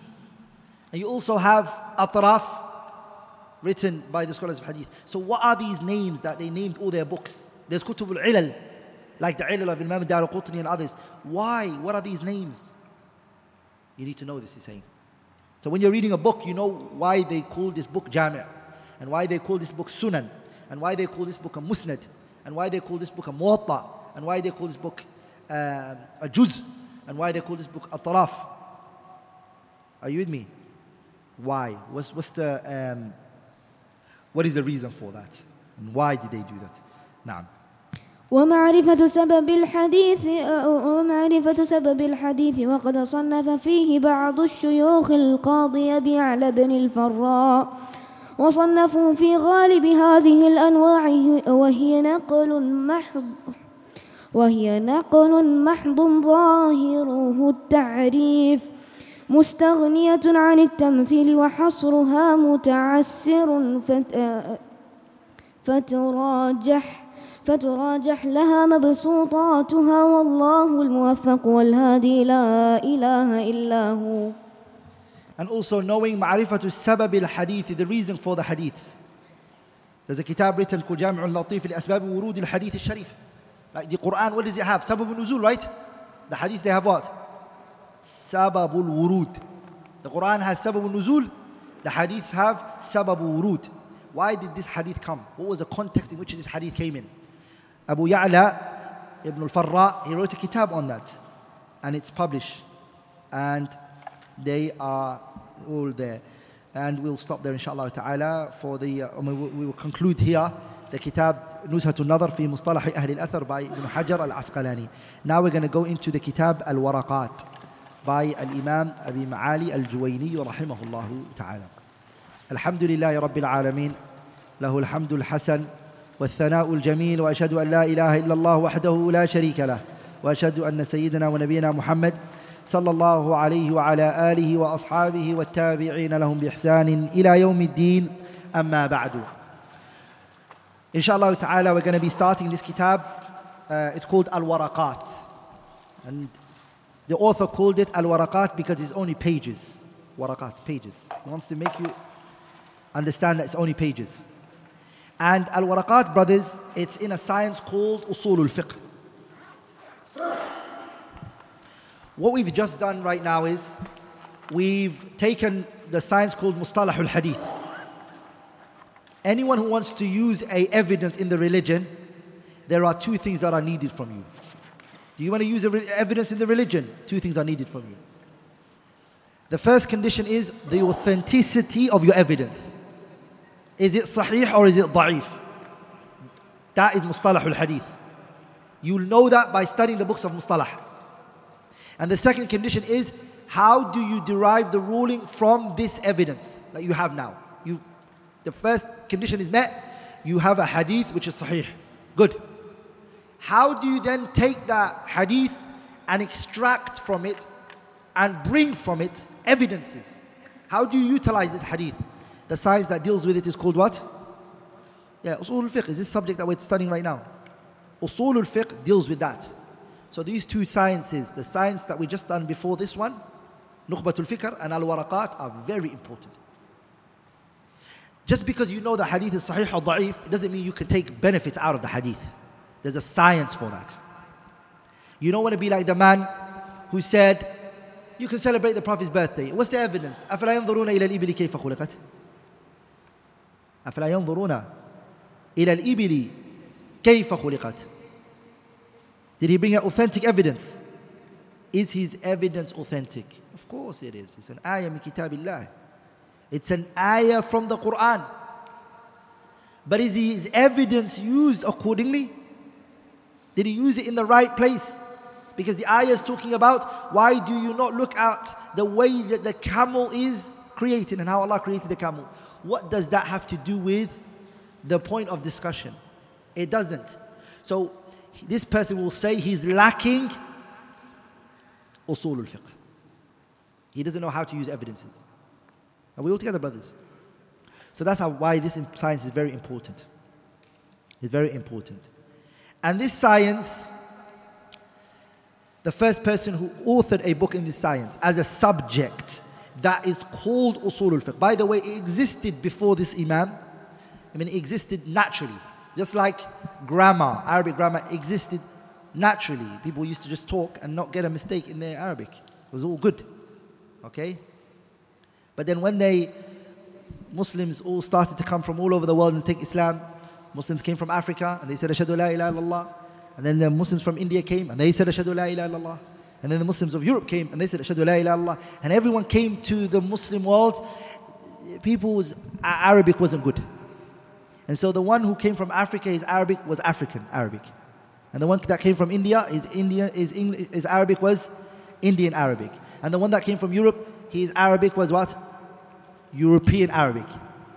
And then it became what? So principles had to be made. Say, look, that's not how you speak here. And that's all of that was made. But before that, they had it naturally. Okay? They had it what? Naturally. But as a subject, that it was a subject now and it had to be studied, the first person who did it in Usul al-Fiqh is Imam al-Shafi'i. The first person who wrote this science, Usul al-Fiqh, is Imam al-Shafi'i. That's why the poet, he said, وَأَوَّلُ مَنْ صَنَّفَ فِي الصَّحِيحِ مُحَمَّدٌ وَخُصَّ بِالتَّرْجِيحِ وأول من ألف في الكتب محمد بن شافع المطلب وغيره كان له سليقة مثل الذي للعرب من خليقة. The first person who had it written as a science was Muhammad ibn Idris al-Shafi'i, Imam al-Shafi'i. He put it out. He wrote it first. And then after him, the people all came and they started to write. Everyone started to write in the science. Until we got this book today called Al Waraqaat came about. Now talking about the history of how it all came, it's going to be too long. We did it, I think, 5 weeks in our module, in our essentials, the history of Usul al-Fiqh and how it came about. So it's not something we can finish in. We can't finish it in this whole Dawrah. The history of Usul al-Fiqh and how it evolved, and the books that were written in it, and how each book is written. But what you need to know is, it started from where? From the book Al-Risala by Imam Shafi'i. He called it Al-Risala. Till this book, to this book that we have today. Okay? So this is a Usul al-Fiqh book. Very small. It's called a what? This book is called what? Waraqaat. Waraqaat means pages. Why did he call it pages? So you don't feel like you're studying a big book. It's just pages. So, just a couple of pages. Are we all together, brothers? Let's start, inshaAllah ta'ala. بسم الله والحمد لله والصلاة والسلام على رسول الله.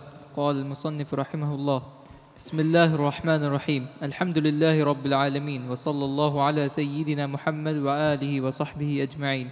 وبعد، فهذه ورقات تشتمل على معرفة فصول من أصول الفقه، وهو مؤلف من جزئين مفردين، أحدهما الأصول والآخر الفقه. فالأصل ما ينبني عليه غيره، والفرع ما يبنى على غيره، والفقه معرفة الأحكام الشرعية التي طريقها الاجتهاد. The author rahimahullah, he started his book number 1 by saying Bismillahir Rahmanir Rahim. And there's a dispute in that anyways. Some of the copies don't have that. Does your copy have the Bismillah? Some of the taba'at, some of the publication of the book don't have the Bismillah in there. So it's a dispute whether he even said the Bismillah. Because some of the manuscripts, there's no Bismillah. And some of the manuscripts, there are. Okay? But the one we have says Bismillah ar-Rahman ar-Rahim. The second thing he said is Alhamdulillahi Rabbil Alameen, which is to send praise to Allah Tabarak wa Ta'ala. The third thing that he said was As-salatu ala Muhammadin sallallahu alayhi wa sallam. Salutation on who? The Prophet sallallahu alayhi wa sallam and his family and his companions. 3 things. The Basmalah, the Hamdalah, and the Salah and the Salam. These 3 we said are what? They are known as Adab al-Tasnif, the manners of authorship. If you want to author a book, Bismillah, and then the Hamdalah, and then As-Salah, and the Salam. Some people, they just say, Sallallahu Alayhi. That's not enough. Wasallam is needed, because Allah said, Inna Allah wa malaikatahu yusalluna ala nabi. Ya ayyuhalladhina amanu, sallu alayhi wa sallimu taslima. Salah and Salam, both. That's what the Prophet gets, alayhi salatu wasalam. Then the author, rahimahullah, he said, فَهَذِي وَرَقَاتٌ تَشْتَمِلُ عَلَى مَعْرِفَةُ فُصُولٍ مِنْ أُصُولِ الْفِقْهِ. Waraqat. Why did he call it waraqat? Pages. Targhiban. He wants to bring your heart close and say, oh, is it only pages? Okay, let me read it. But if he says to you volumes, you're going to be like, yeah, this is long. So it's ترغيبا في تلقيه وتسهيلا على متلقيه. And by the way, scholars, they used to do that. They used to give their books names that make the student want to read it. Riyadh al-Salihin. Riyadh means what? Gardens. صح? Bustan al-Arifin. The garden of those who know. Names like that, the scholars would give it to their books. So that gardens and greenery. And, well, this is something, the ulama, their books for them, it was like that. They loved their works and their books and their reading. So it's encouraged to bring people's heart close like that. He said, in my book, I'm just going to have some chapters of Usul al-Fiqh. Not all of it, some chapters. Okay? Because the word he used here is min Usul al-Fiqh. Min here means ba'd, some. So this book is not going to have all of the subjects and the topics of Usul al-Fiqh. It's not all going to be in here because it's a beginner book. You're not going to study everything in there. Now, the author said, okay, you know what? Since this is Usul al-Fiqh, what does Usul al-Fiqh mean? Sah? What does it mean? Like, what does it actually mean? So he's going to define it for you. And the way he's going to define it is in two ways.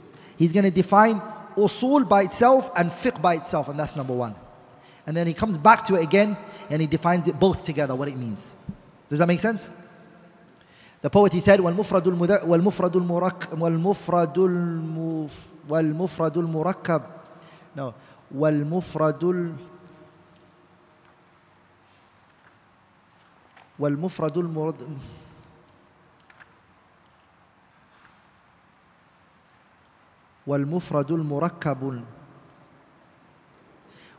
المذكر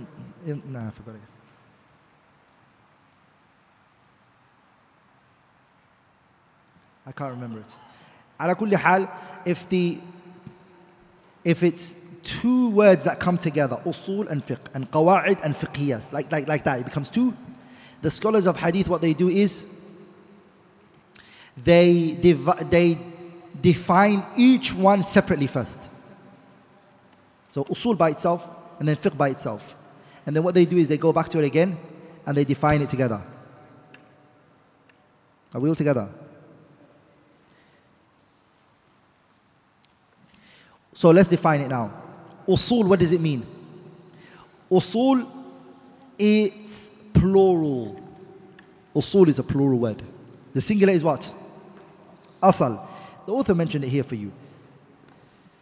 What's the asal?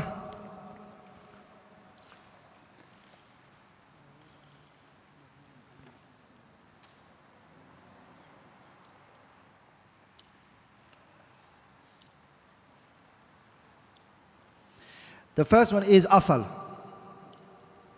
The plural is usul and the singular is asal. Asal is what? ما يبنى عليه غيره. Asal is the foundation. It's whatever things are built upon. Sah? Now the author, what he did was istidrad. He went off topic again. Abu Ma'ali al-Juwayni went off topic. What did he do? He defined usul for you and then he went to the word fara'. Why did he define fara' for us? We just wanted to know what usul means, and then what fiqh means, and then we can go to usul al-fiqh together. Sah? Am I making sense? Usul, what does it mean? We'll define it in two ways. The word usul. In two ways we're going to define it. Linguistically, in the Arabic language, what does the word usul mean? And then we're going to define it, what does it mean in the Sharia? Or what does it mean according to the scholars of the Islamic scholars? Okay?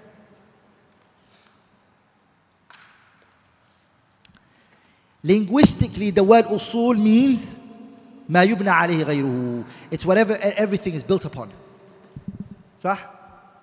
It's whatever everything is built upon. What is that called? That's what it means in the Arabic language. That's what Allah said in the Quran. أَلَمْ تَرَ كَيْفَ ضَرَبَ اللَّهُ مَثَلًا كَلِمَةً طَيِّبَةً كشجرة طيبة أصلها ثابت وفرعها في السماء. أصلها ثابت. أصل here means foundation.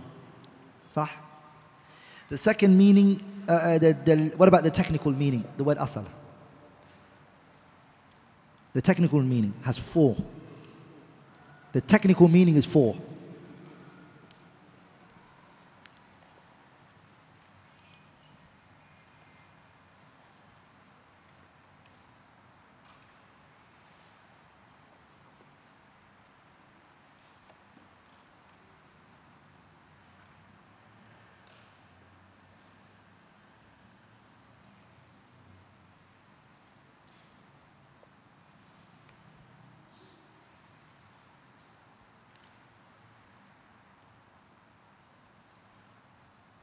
One second.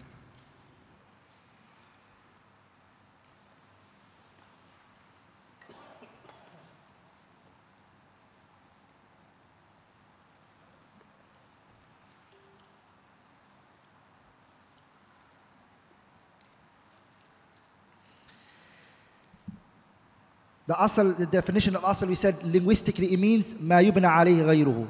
What does it technically mean? 4 meanings. 4 meanings, right? The first meaning is ad-dalil, evidence.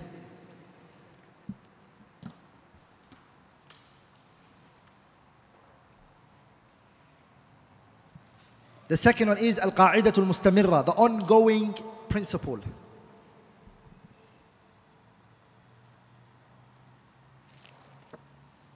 So the first one is evidence. The word asal is sometimes used as evidence. What do I mean by evidence?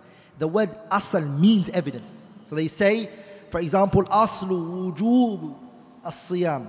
The asal, the evidence that fasting is obligatory is يا أيها الذين آمنوا كتب عليكم الصيام كما كتب على الذين من قبلكم لعلكم تتقون.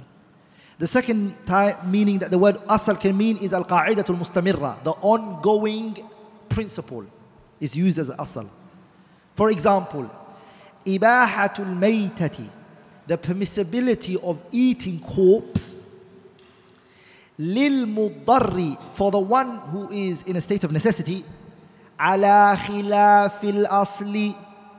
What do they mean ala khilafil asli? Ala khilafil qa'idatil mustamirra. It's in opposition to the ongoing principle. What was the ongoing principle? That you can't eat dead animals, right? Sah? Can you eat dead animals which haven't been slaughtered? You can't. But what about for the one who is in a state of necessity? Can he? That's خلاف الأصل. ما معنى خلاف الأصل? خلاف القاعدة المستمرة. It's in opposition to the consistent principle, which is that you couldn't eat it. It goes against that. Number 3 is al-maqisu alayhi.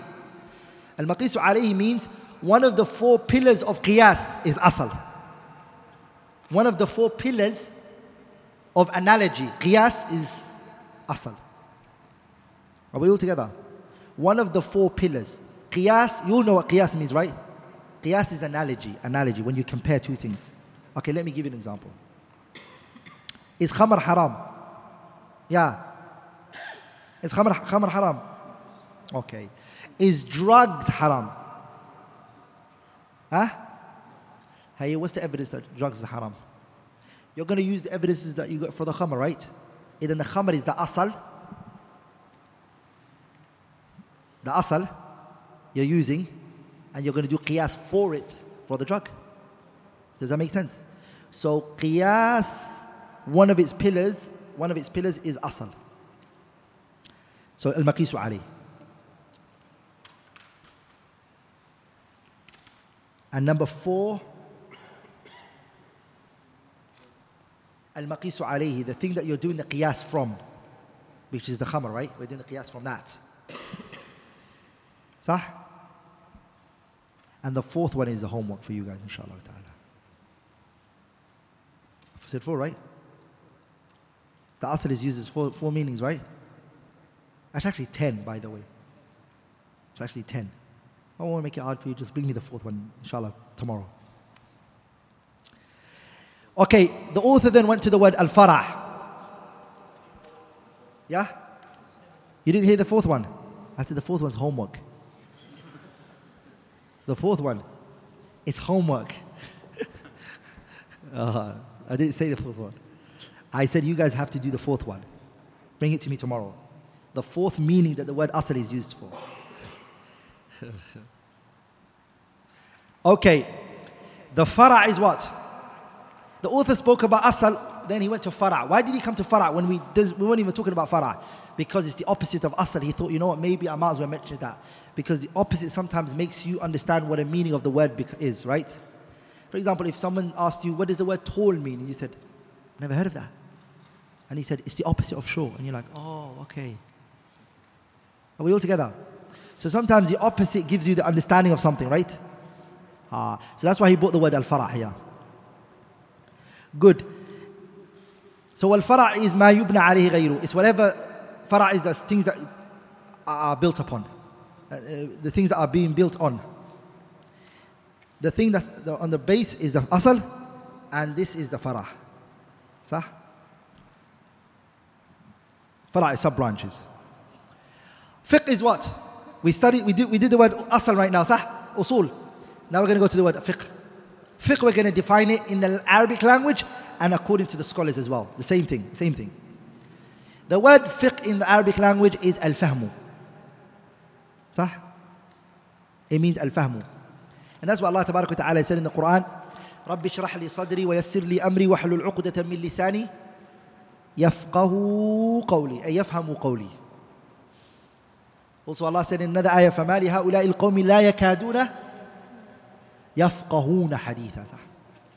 أما يَفْقَهُونَ قَوْلًا. يَفْقَهُونَ means يَفْهَمُونَ. So the word fiqh means fahm, understanding, comprehension.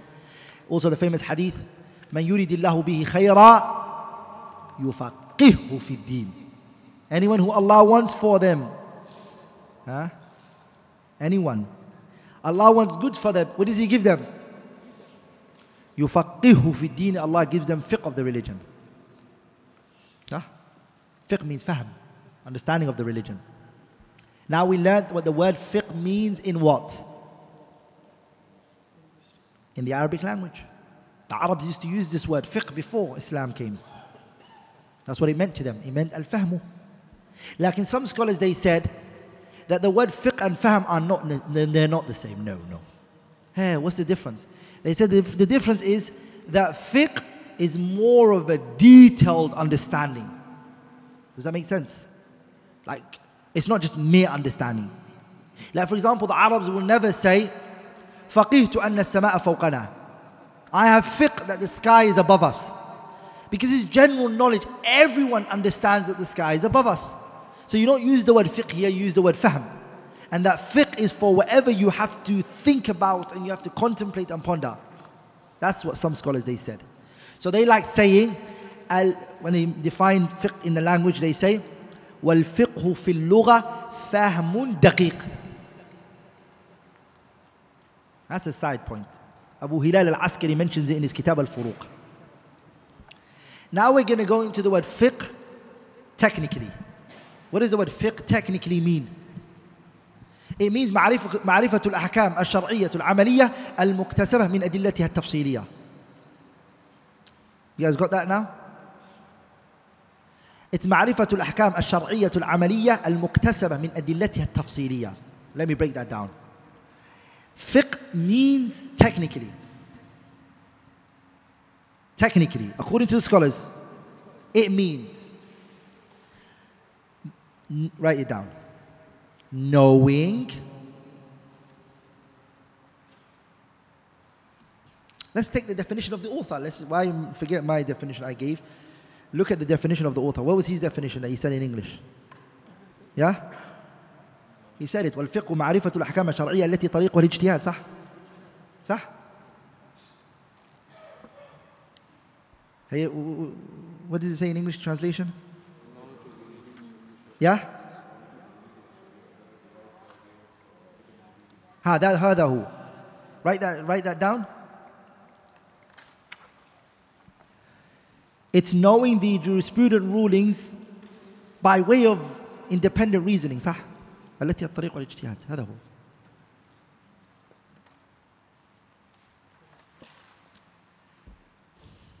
ها؟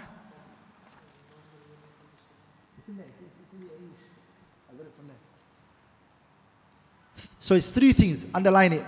Three things he said to you. The first one is knowing. Underline that. Knowing. So I just underline. What's the first point? Knowledge. Just underline the word knowledge. Hey, what's the second part? Huh? No, ahkam sharia. I want the English. Of the ruling of the sharia, that's part 2. Of the ruling of the sharia in English, underline that second part. And then last but not least is what? By way of independent reasoning, underline that as well. Those are the 3 points which fiqh revolves around. Okay? Are you there? We all on the same page? Why do I feel like I'm talking to myself? Okay, we're all on the same page. Everyone on the same page? What page am I on? Hey, carry on. Hey, Abdul Samad. Read it for us, inshallah ta'ala. والأحكام 7 الواجب والمندوب والمباح والمحظور والمكروه والصحيح والباطل. الواجب ما يثاب على فعله ويعاقب على تركه، والمندوب ما يثاب على فعله ولا يعاقب على تركه، والمباح ما لا يثاب على فعله ولا يعاقب على تركه، والمحظور ما يثاب على تركه ويعاقب على فعله، والمكروه ما يثاب على تركه ولا يعاقب على فعله، والصحيح ما يعتد به ويتعلق به النفوذ، والباطل ما لا يتعلق به النفوذ ولا يعتد به. The author, rahimahullah, he did something right now. What he did was, when he defined for you fiqh, the definition of fiqh, how many things did I say the definition of fiqh had? 3 things. What was the first thing? Knowledge. Okay, the second thing was what? What is the ruling of the sharia? He tells you that the rulings of the sharia are 7. The rulings of the sharia are how many? 7. That's why he went on to that now.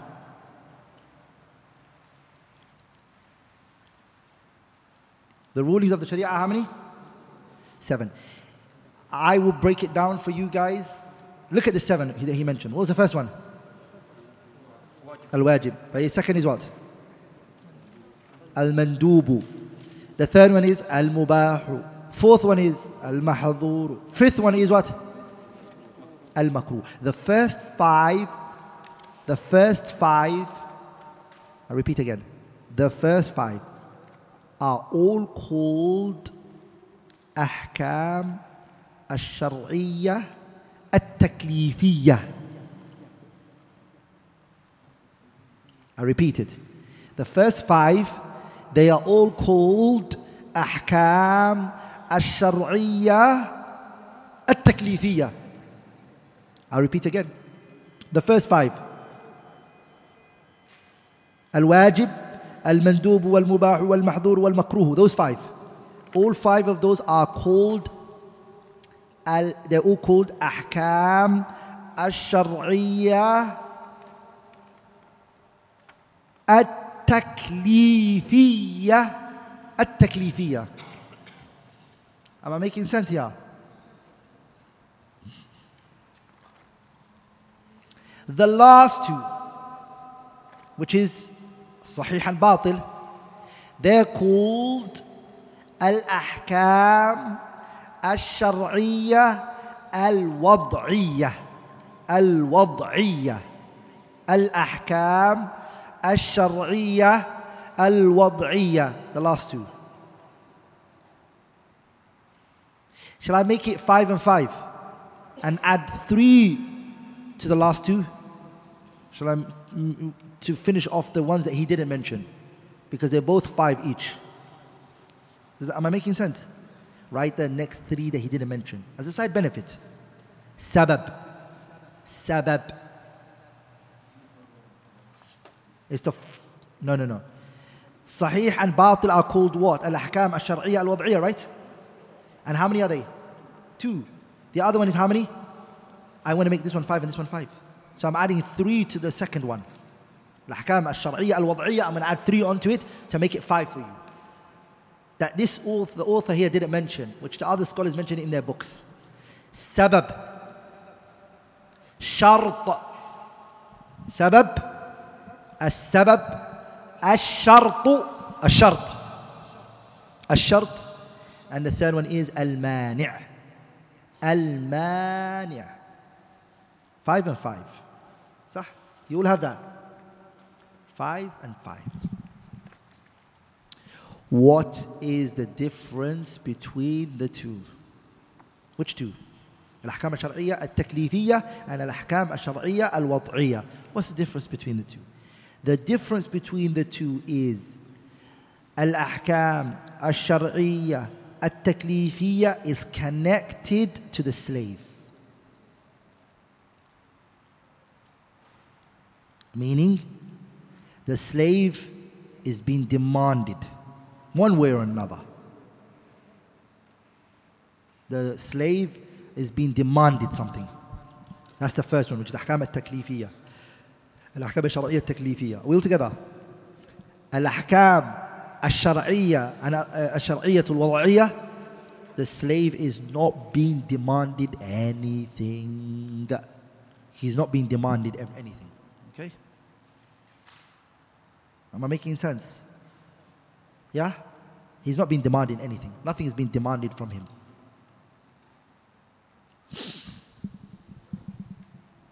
Okay. Let's now go into the let's go into we're going to come to that one. Now we're going to go through the wajib, then the mandub, then the mubah, then the mahdhur, then the makruh, then the sahih, then the batil. As for the sabab, the shart, and the mani', I won't mention that for you. I just want you to know and write it down now. If I mention it, then I'm not teaching you waraqat. What am I teaching you? The book after it. And that's not my goal. It defeats the purpose. I only mentioned it because of it being fair. That's it. But the author never mentioned it, so we won't mention it, inshallah ta'ala. Al-wajib, what does it mean? Al-wajib is ma yuthabu ala fi'li. Doing it, you get rewarded for it. Wa yu'aqabu ala tarki, and leaving it, you'll be punished. Yeah? Are we all together? That's what wajib means, he said. Again, that definition of the author is wrong. That definition is wrong. Wajib is not ma yuthabu ala fi'li. And it's not وَيُعَاقَبُ عَلَى تَرْكِهِ. Shall I listen to it again one more time? Wajib is, according to the Shaykh here, and not him alone, a lot of the usuliyin, they fell into this mistake. A lot of them fell into this mistake, which is, they define wajib. First of all, you never define something based on the outcome. You never define something because of its outcome. That's the first mistake. He's talking about what you get if you do a wajib. That's not a definition.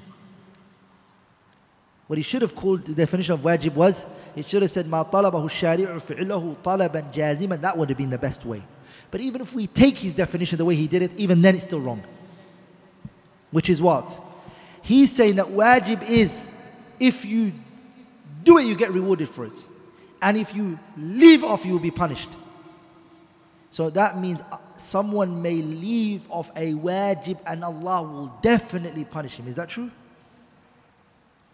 Huh? تحت مشيئة الله إن شاء فعل وإن شاء عذب. Where's that gone? There are people who are going to leave wajibat the day of judgment. They've not done their wajib. And they will come and Allah say, why did you not do this wajib? And he said, Rabbi, I didn't. Forgive me, my Lord. And he says, okay, I forgive you. Did we not say shirk is the only thing Allah doesn't forgive? Anything else Allah forgives? So how can you say that the person who leaves off the wajib will be punished? No.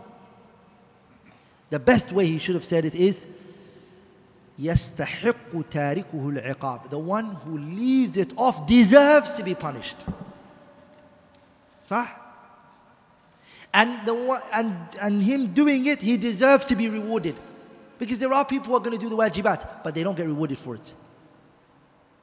Are we all together? So what we say is يَسْتَحِقُّ فَاعِلُهُ الثَّوَابِ. The one who does it deserves to be rewarded. And the one who leaves it off deserves to be punished. Istihqaq.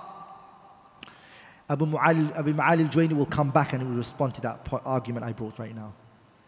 He will come back and he will say, listen, no, I still stand by my definition. I hold on to my definition and I believe what I said is right.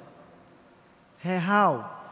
He will say, will there be one person who will be punished for leaving off a wajib? The answer is yes, there will be.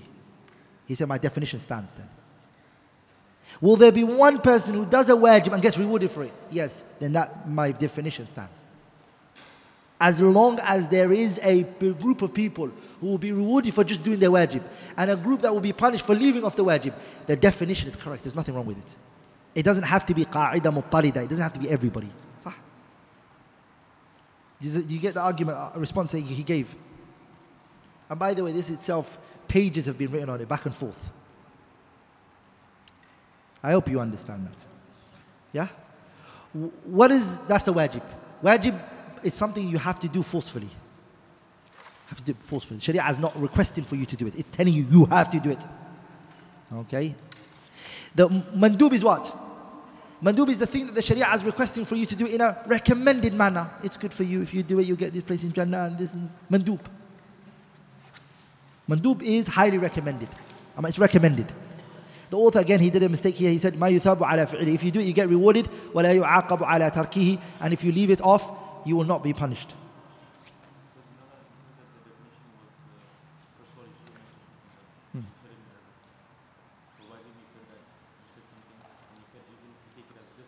Yeah, the best definition for it is مَا طَلَبَهُ الشَّارِعُ فِعْلَهُ طَلَبًا جَازِمًا. It is whatever the Sharia requested for you to do in a forceful manner. That's what wajib means. And the mandub is what the Sharia requested for you to do in a recommended manner. على وجه الأفضلية. ما طلبه الشارع فعله طلبا غير لازم أما غير جازم أما على وجه الأفضلية. Mandub is whatever the Sharia requests for you to do in a recommended manner. That's a mandub. Mubah is what? Mubah is if you want, you can leave it, and if you want, you can do it.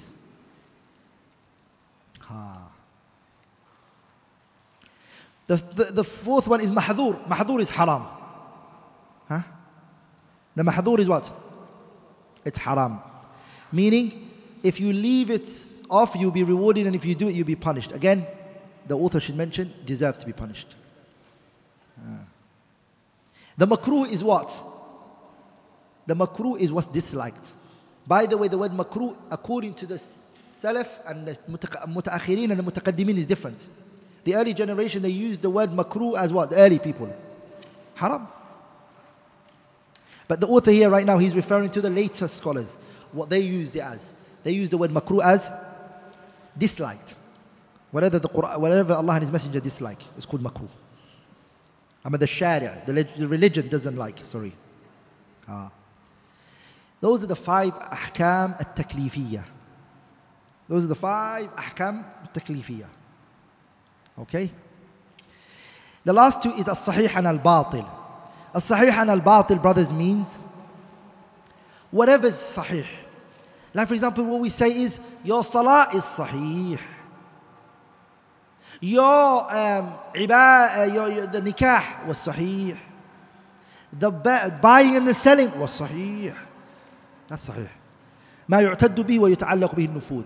It's whatever execution happens through it. Meaning the transaction has been fully executed. It's been done. This marriage is sahih. And batil is the opposite. Amma this hajj is sahih. وهكذا.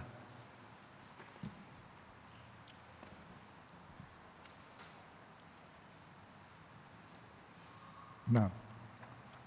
والفقه أخص من العلم، والعلم معرفة المعلوم على ما هو به في الواقع، والجهل تصور الشيء على خلاف ما هو به في الواقع، والعلم الضروري ما لم يقع على نظر والاستدلال كعلم الواقع بإحدى الحواس الخمس التي هي السمع والبصر والشم والذوق واللمس وبالتواتر.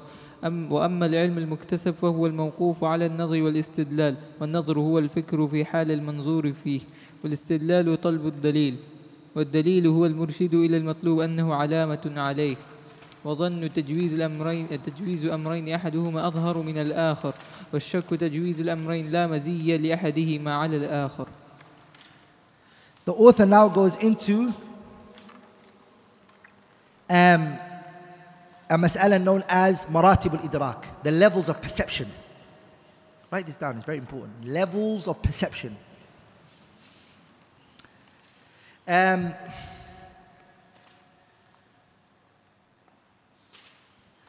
Why is he going to the levels of perception? Because this whole subject talks about understanding and comprehension. Fiqh. That's why it's called usulul fiqh. Fiqh, understanding. The levels of perception are, number one, knowledge. Knowledge. The highest level of perception is knowledge. The first one is knowledge. What is knowledge? Knowledge is three things. Knowledge is what? Three things. In English, I think they study all of this in the science called epistemology, right? You study it. What's the definition of knowledge? What does it mean? Knowledge is three things. Number one, there is a perception. Number one is there's a perception in your head. You've perceived something. One. Two, idraku shay. Ala ma hu, as it really is. You've perceived something. That's number one. Number two, as it is. Your perception and the reality is the same. That's number two. Number three is with certainty. Number three is with certainty. Idraku shay ala ma hu idrakan jazima. Is to perceive something as it is with certainty. Knowledge is two types. The knowledge is two types. The first one is called ilmun daruriyun, essential knowledge. Essential knowledge. Essential knowledge. Ama necessary knowledge. It's knowledge that comes about without observation and pondering. It just comes. Like a newborn baby or a little baby, if you try to get him close to the fire, he'll go back and he wouldn't want to go in it. He didn't study that in university. He didn't go to, he didn't. He knows that. Everyone here knows by essential knowledge that half is less than a whole. And that one is less than two. Everyone knows that. That's essential knowledge. Ilmun daruriyun. The second type of knowledge is called ilmun nadari. Ilm which is muktasab. Knowledge that comes about by observation, pondering, thinking, analyzing, critiquing, critically thinking. And that's this science that we're studying right now. Usul al-Fiqh, for example. You guys are here to learn it because it's not an essential knowledge. Is it essential knowledge? If it was, then you guys wouldn't have been here. It's something you have to look for. You have to sit down. You have to understand it. Makes sense. No, it doesn't make sense. Repeat that. That's ilmun nadari. Nadari means observation. He'll mention all that soon. He'll mention that. The opposite to knowledge is what, brothers? The polar opposite to it is what? It's jahl, ignorance. Are we all together? Ignorance is no perception. That's it. There's no perception.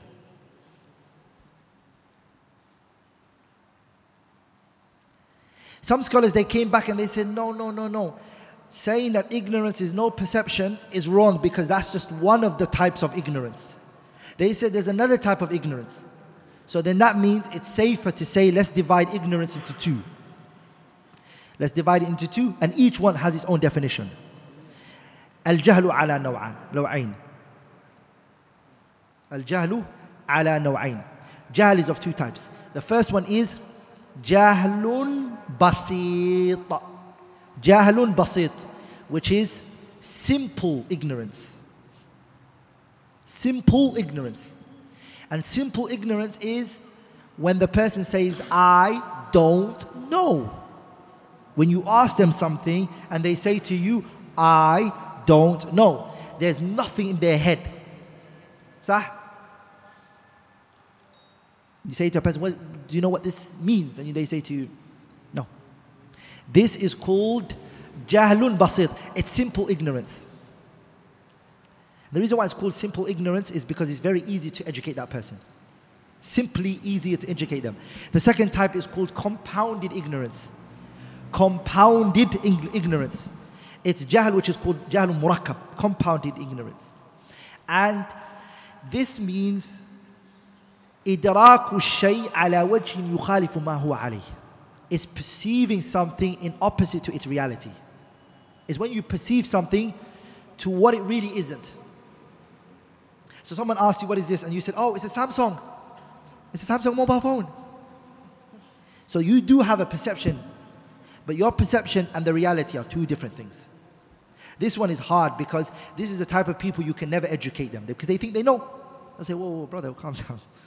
I know this is Samsung mobile phone. We've been using this 20 years ago. And they'll argue with you all day and you're like, Inna lillahi wa inna ilayhi raji'un. That's called jahlun murakkab. Compounded ignorance. Why is it compounded? Because he doesn't know and he thinks he knows. It's compounded of two things. He doesn't know and he thinks he knows. For you to educate that person is for you to have to bring them to the recognition that they don't know, first of all. And that itself is so hard. Because a lot of people don't like accepting ignorance. Are we all together? Okay.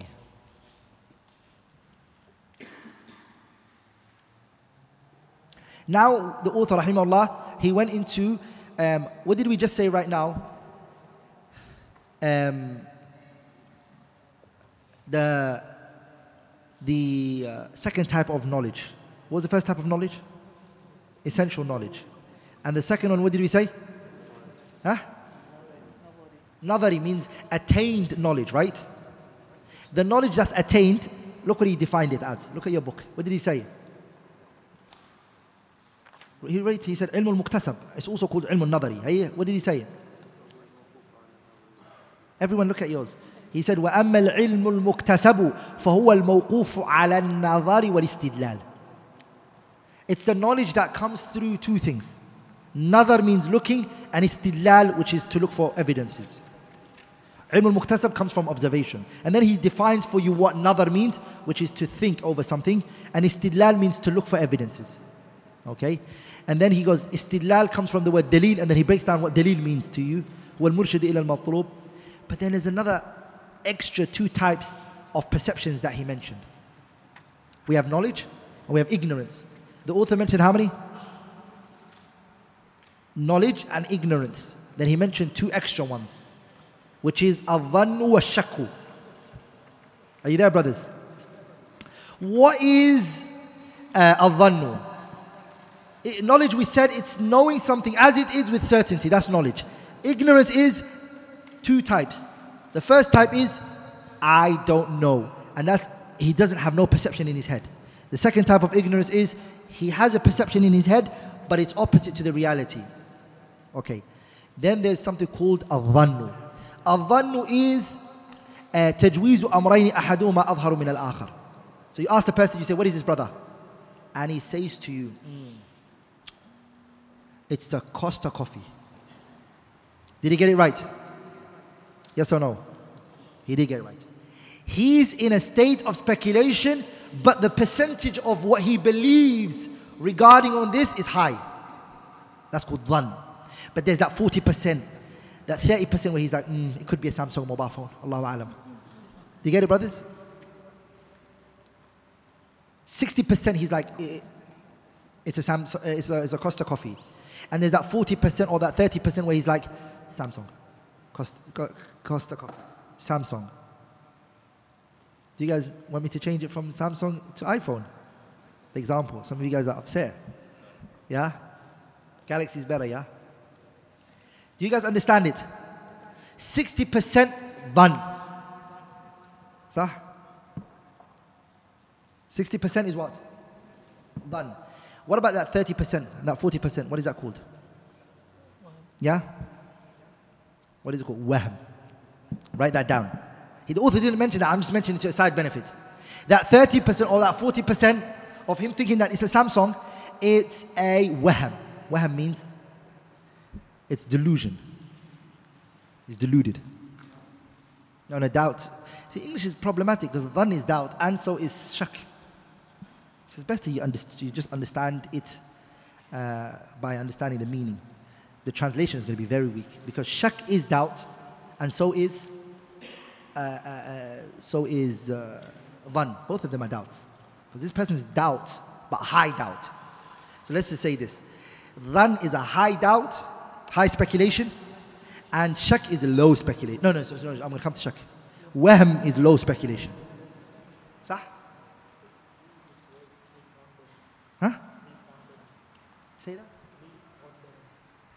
Preponderant. I seen that. Yeah. What does that mean, by the way?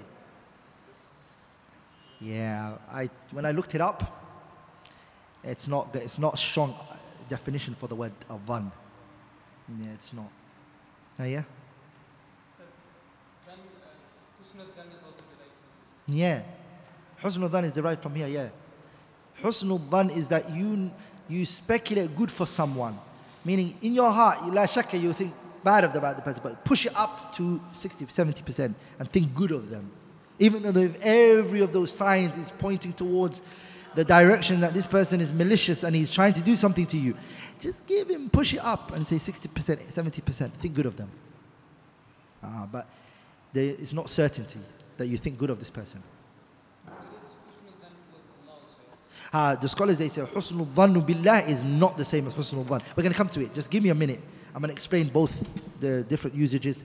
Can we even base ahkam of the sharia on husnul dhann and whatnot? Are we even allowed to? Because Allah says in the Quran, some places, إِن يَتَّبِعُونَ إِلَّا الظَّنِّ إِن يَتَّبِعُونَ إِلَّا الظَّنِّ. They are following speculation. وَإِنَّ الظَّنَّ لَا يُغْنِي مِنَ الْحَقِّ شَيْئًا. And in some of the places in the Quran, some of the sunnah, when we look at it, we're basing the ahkam on dhann. Are we all together, brothers? So how do we reconcile between that? I'm going to come to that soon. Just give me a couple of minutes, inshallah ta'ala. Do we first all understand what dhann is? And wahm is the opposite of what? Dhann. What about if it's 50-50? 50-50. A situation is put to you. What is this, brother? Wallahi, it's Samsung. No, it's Costa. Samsung. 50-50. This is called shak. What's it called? It is called shak. It's called shak. It's called shak.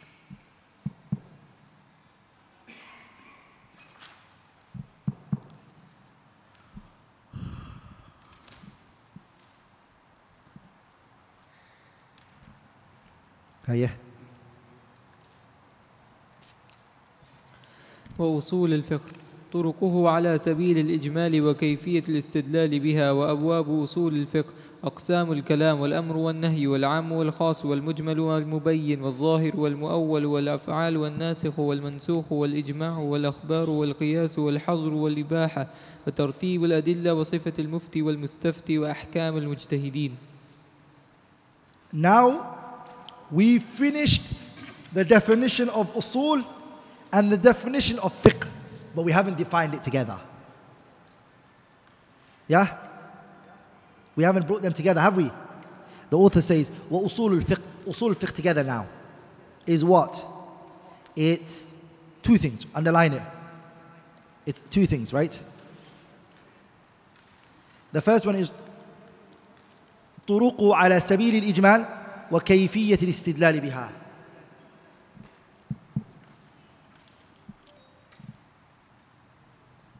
So underline it in English. What does it say in English? Yeah?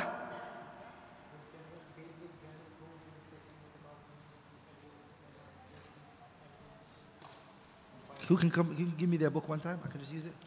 Their waraqat one time. Jazakallah khairan. Okay, underline it. Everyone underline it. He says, general proofs of fiqh. That's underline that one as one. General proofs of fiqh. So you underline, deals with general proofs of fiqh, that's number one. And number two is methodology to adduce them as proof in evidential inquiry. Okay? That's the two things usul al-fiqh deals with. And I'm going to explain what each one is, okay?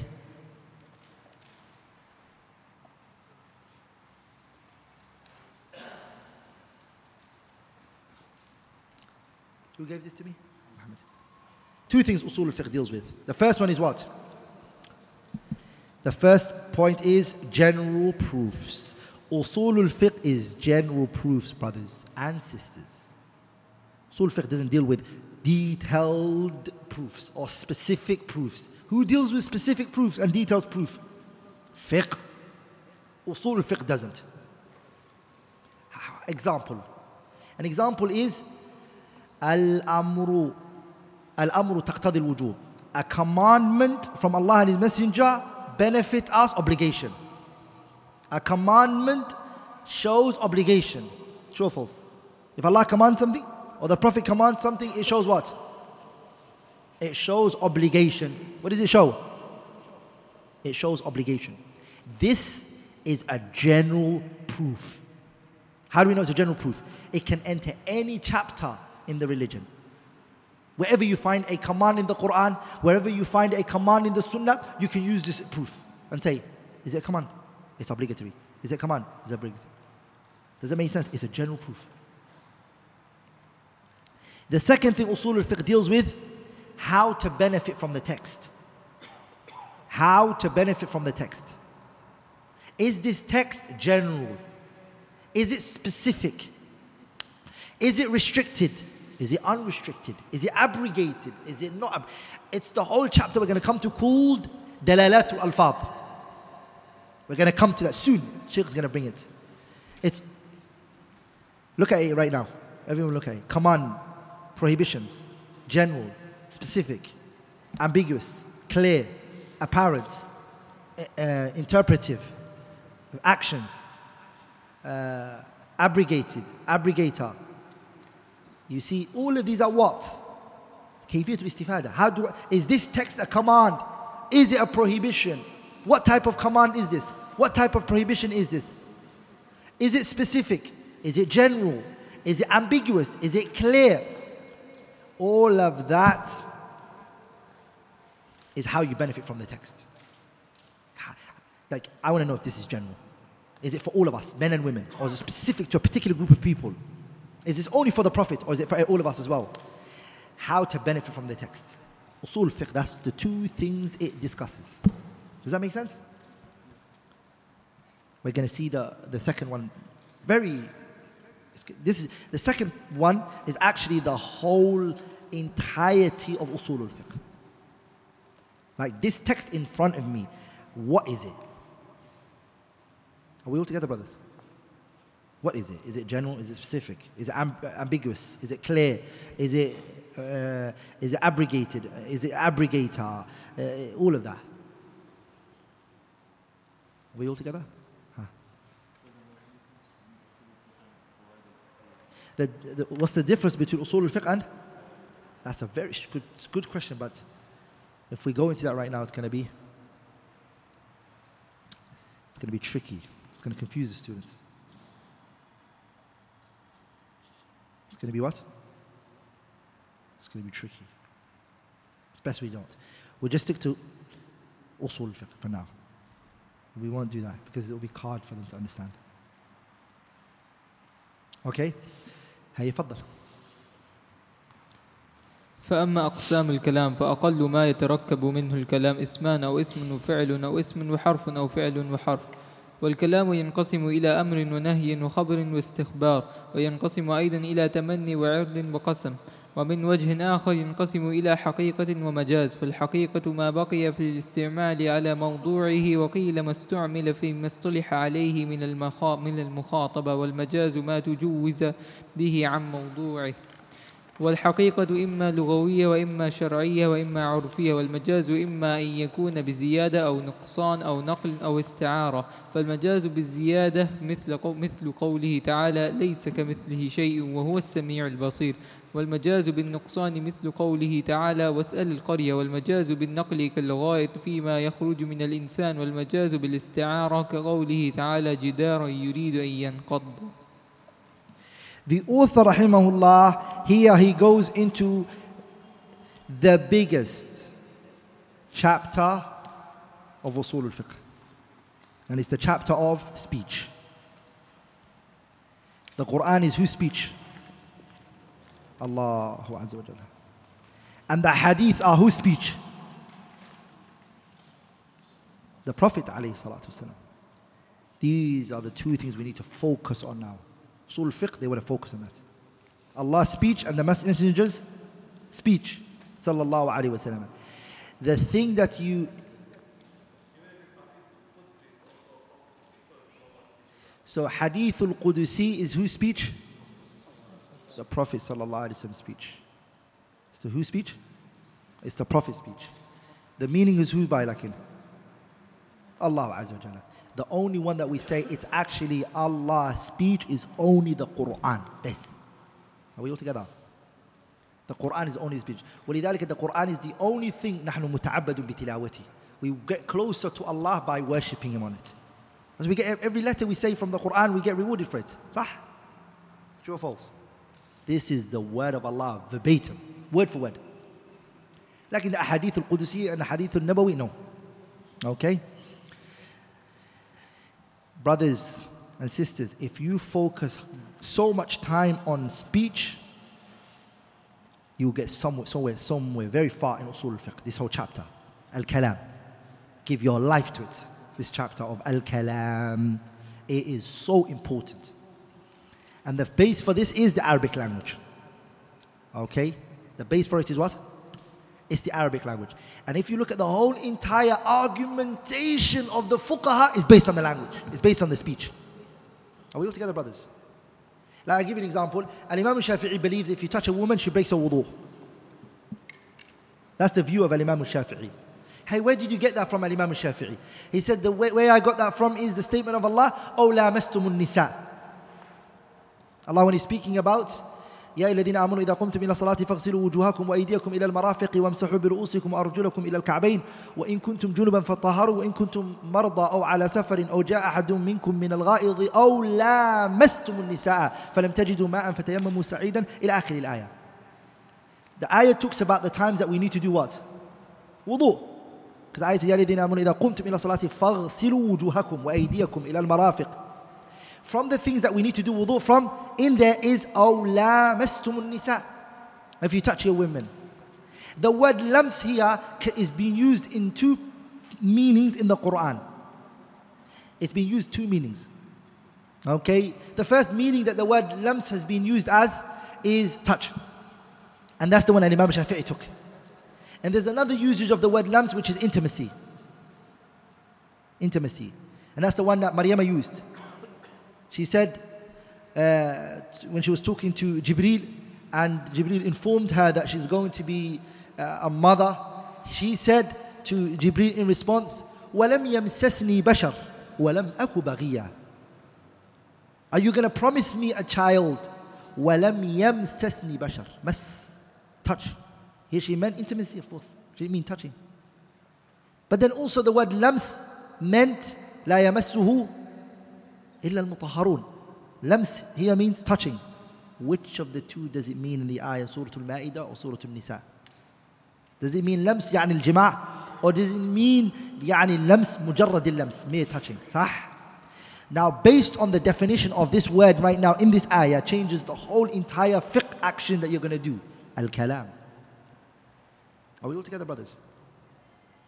It changes a lot. وَلِذَلِكَ fiqh and learning fiqh, it goes back to this concept of kalam, al-kalam. So that's why the first chapter the author started with is al-kalam. The author divided the kalam in three ways. If you can write this down, inshallah ta'ala. He looked at the speech from three perspectives. Okay? And he looked at it from three perspectives. Just like we can look at the human being from three perspectives. Can we not? Complexion, height, and weight. So we can look at you, we can divide people in terms of their complexion, we can divide people in terms of their height, the first one is their complexion, and the second one is their height, and the third one is their weight. So what you say is people's complexion, white, black, وهكذا. Height, tall, short. In terms of their weight, chubby, skinny, slim, وهكذا. صح? So you categorize the people like that. The issue of al-kalam can be also categorized like that. The author looked at it from three perspectives. The first one is, what's the bare minimum that can be classified as a speech? What's the bare minimum speech that a person can say? What's the bare minimum of a speech? Speech here means a sentence. What's the bare minimum that can make a sentence in the Arabic language? Okay? That's the first form. We're gonna come back to that. And the second way is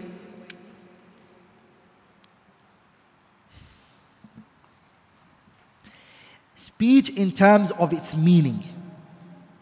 Speech in terms of its meaning. Speech looking at from the angle of what it can mean. And the third one is speech in terms of how it's utilized. Speech in terms of how it's utilized. Let's go back to the first one.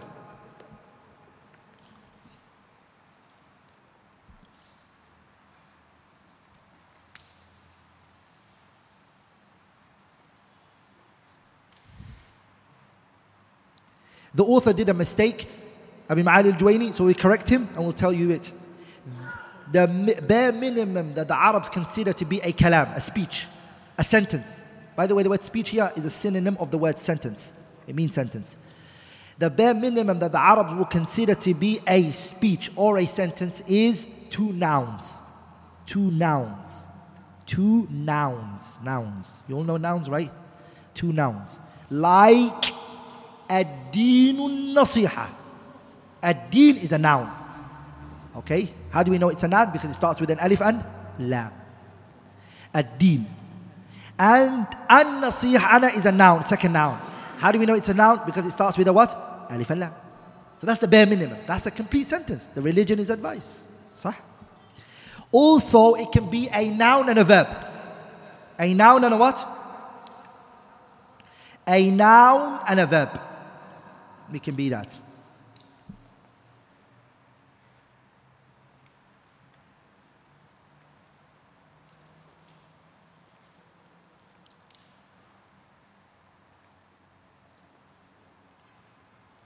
Or a verb and a noun, it doesn't matter which one you put first. For example, جاء الحق, the truth has come. جاء is a verb, الحقنا is a noun. That's it. That's the bare minimum. 2 words. Either 2 nouns or a verb and a noun. A noun and a verb, however you want to put it. Are we all together? Same page? We finished the first type of categorization of speech. The author mentioned 4, but he's wrong. It goes only back to 2. Okay? They only go back to 2. The second type of categorization of speech is in terms of its meaning, correct? And the author, rahimahullah, he made it into what? Into 3. Into 3. A command in terms of its meaning. A speech in terms of its meaning can be 3. Of course, we're talking about speech here, the Quran and the Sunnah, because Usul al-Fiqh we're studying. It can be a command, which is amar. Or a nahi, a prohibition. Or a khabar, a statement. That's it.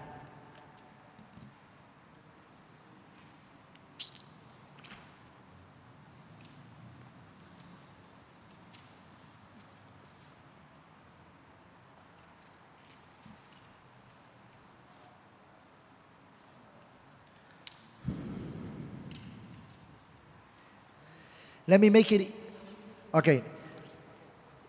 The amar and the nahi are both called, the commandment and the prohibition are both called insha in Arabic. What's it called? Insha. Write that down. The amar and the nahi, the commandment and the prohibition are both called insha. Insha. Okay? What's it called? It's called an insha. So the speech that the Arabs use in terms of the meaning that it has is either a khabar or an insha. And under the insha comes what? Under the insha what comes? Amr and nahi. What's the difference between a khabar and an insha? The difference between it is that the khabar, a khabar, you can say it's truthful or it's a lie. You can say that. Whereas the insha, you can't say it's truthful or it's a lie. Because it's something you're being told to do. or you're being prohibited from something. You can't say to someone who's telling you, come here, you're lying. So insha is ما لا يحتمل الصدق أو الكذب. Okay, insha is something that doesn't take a lie and it can't take truthfulness. Insha. Whereas a khabar, you can say it's a lie or it's not. Does that make sense?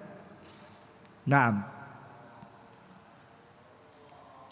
The third type that the author rahimahullah categorized the speech into is in terms of how it's utilized.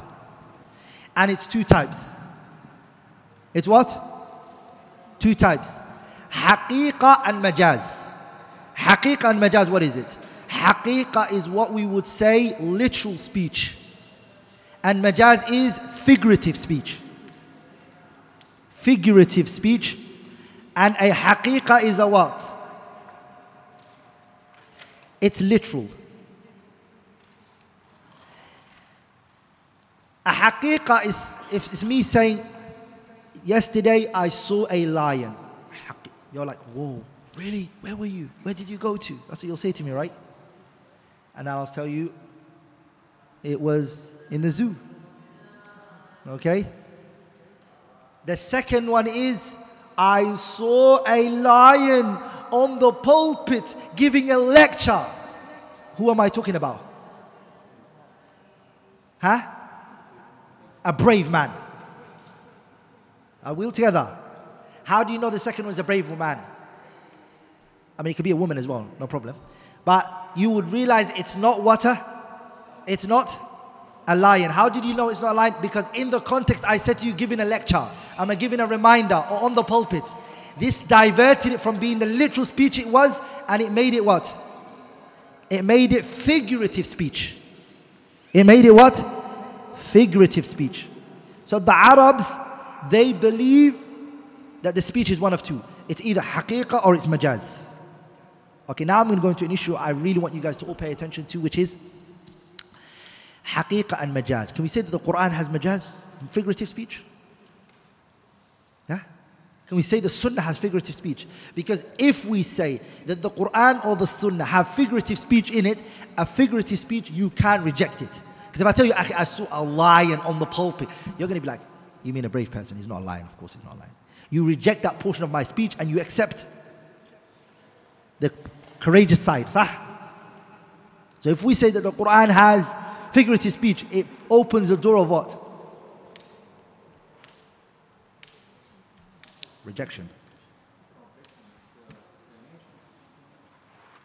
So but then you can say that, okay, that's not the real case, it's this. Are you going to say that? Can you say that to the Quran? Like the Quran is telling you something like, yeah, it doesn't mean lying here, of course it doesn't. It means, can you say this? This, by the way, is a long ongoing argument. And some scholars, they said there is figurative speech in the Quran. What are you talking about? Here, what's the example? This is the example for that is جِدَارًا يُرِيدُ أَن يَنْقَضَّ فَأَقَامَهُ. جِدَارًا, a wall. يُرِيدُ, the wall wants أن ينقض, to fall. Can the wall want? Can we attribute want to the wall? This is figurative speech. It's majaz. The author here right now, he's saying it's majaz. He's of the opinion that it's majaz, figurative speech. That when Allah Tabarak wa Ta'ala was saying that, He didn't mean that the wall wanted something. It just meant that the wall was going to fall. Ibn Taymiyyah and Al-Allama Muhammad al-Amin al-Shanqiti said, no, there's no majaz in the Quran. Ibn Taymiyyah fought against the idea that there's majaz in the Quran. And so did Muhammad al-Amin al-Shanqiti. Amin al-Shanqiti went as far as to say that there's no majaz even in the Arabic language. Forget the Quran. All of it's haqiqah. So how do you respond to this ayah? جِدَارًا يُرِيدُ أَن يَنْقَضَّ فَأَقَامَهُ. He said that the mountain, so the wall actually does have a want. What are you talking about? Didn't the Prophet not go on the mountain of Uhud and it started to move? And he said, أُثْبُتْ يَا أُحُدْ فَإِنَّمَا عَلَيْكَ نَبِيٌّ. Upon you is a prophet. وَالصِّدِّيقُ Abu Bakr. وَالشَّهِيدان, two martyrs, Umar and Uthman. The Prophet said, Uthbut, be firm, showing you that the mountain has the choice to choose what it wants to do. If it wants, it can be still, or if it wants, it can move. Ibn Taymiyyah, what are you talking about? What about the Prophet ﷺ when the pulpit was built for him in his masjid? The pulpit was made and it was brought to him as a gift. And the Prophet moved from where he used to do the khutbah, he moved somewhere else. فَحَنَّ الْجِذْعُ فَحَنَّ الْجِذْعُ. The branch that the Prophet used to grab when he used to do the khutbah, it cried that the whole entire companions who were in front of the Prophet heard the crying of the jidh'. Hadith sahih. And the Prophet went up to it and he calmed it down. Said, did it have a want? Ibn Taymiyyah said, yes, it does. Are we all together? Ibn Taymiyyah went on to saying, وَإِن مِّن شَيْءٍ. There is nothing on this earth إِلَّا يُسَبِّحُ بِحَمْدِهِ وَلَكِنْ لَا تَفْقَهُونَ تَسْبِيحَهُم. Everything around us exalts Allah. It does tasbih of Allah. وَلَكِنْ لَا تَفْقَهُونَ تَسْبِيحَهُم. But you guys, But you guys don't understand the way that exalts Allah Azza wa Jalla. So these objects around us, they do have a irada. Ibn Taymiyyah is saying. Al-Allama Amin al-Shanqiti. Ala kulli hal, Ibn Taymiyyah has two views in this issue, by the way. He has what? Two views. One of his views is like he doesn't allow it. And in his Fatawa al-Madaniyah, if you read it, it's like he's for it. Wallahu a'lam. Which of his views was the last one? I'm of the opinion that there is majaz in the Quran. And there's no problem in saying that there's majaz in the Quran and the Sunnah. Are we all together, brothers? I'm with those view of those scholars who say there is. How do we reconcile between that? I'll leave that for tomorrow, inshallah ta'ala. And how to respond to those arguments, I'll leave it for tomorrow, inshallah. Anyone have any questions that want me to answer it for them? Now, any questions? Huh.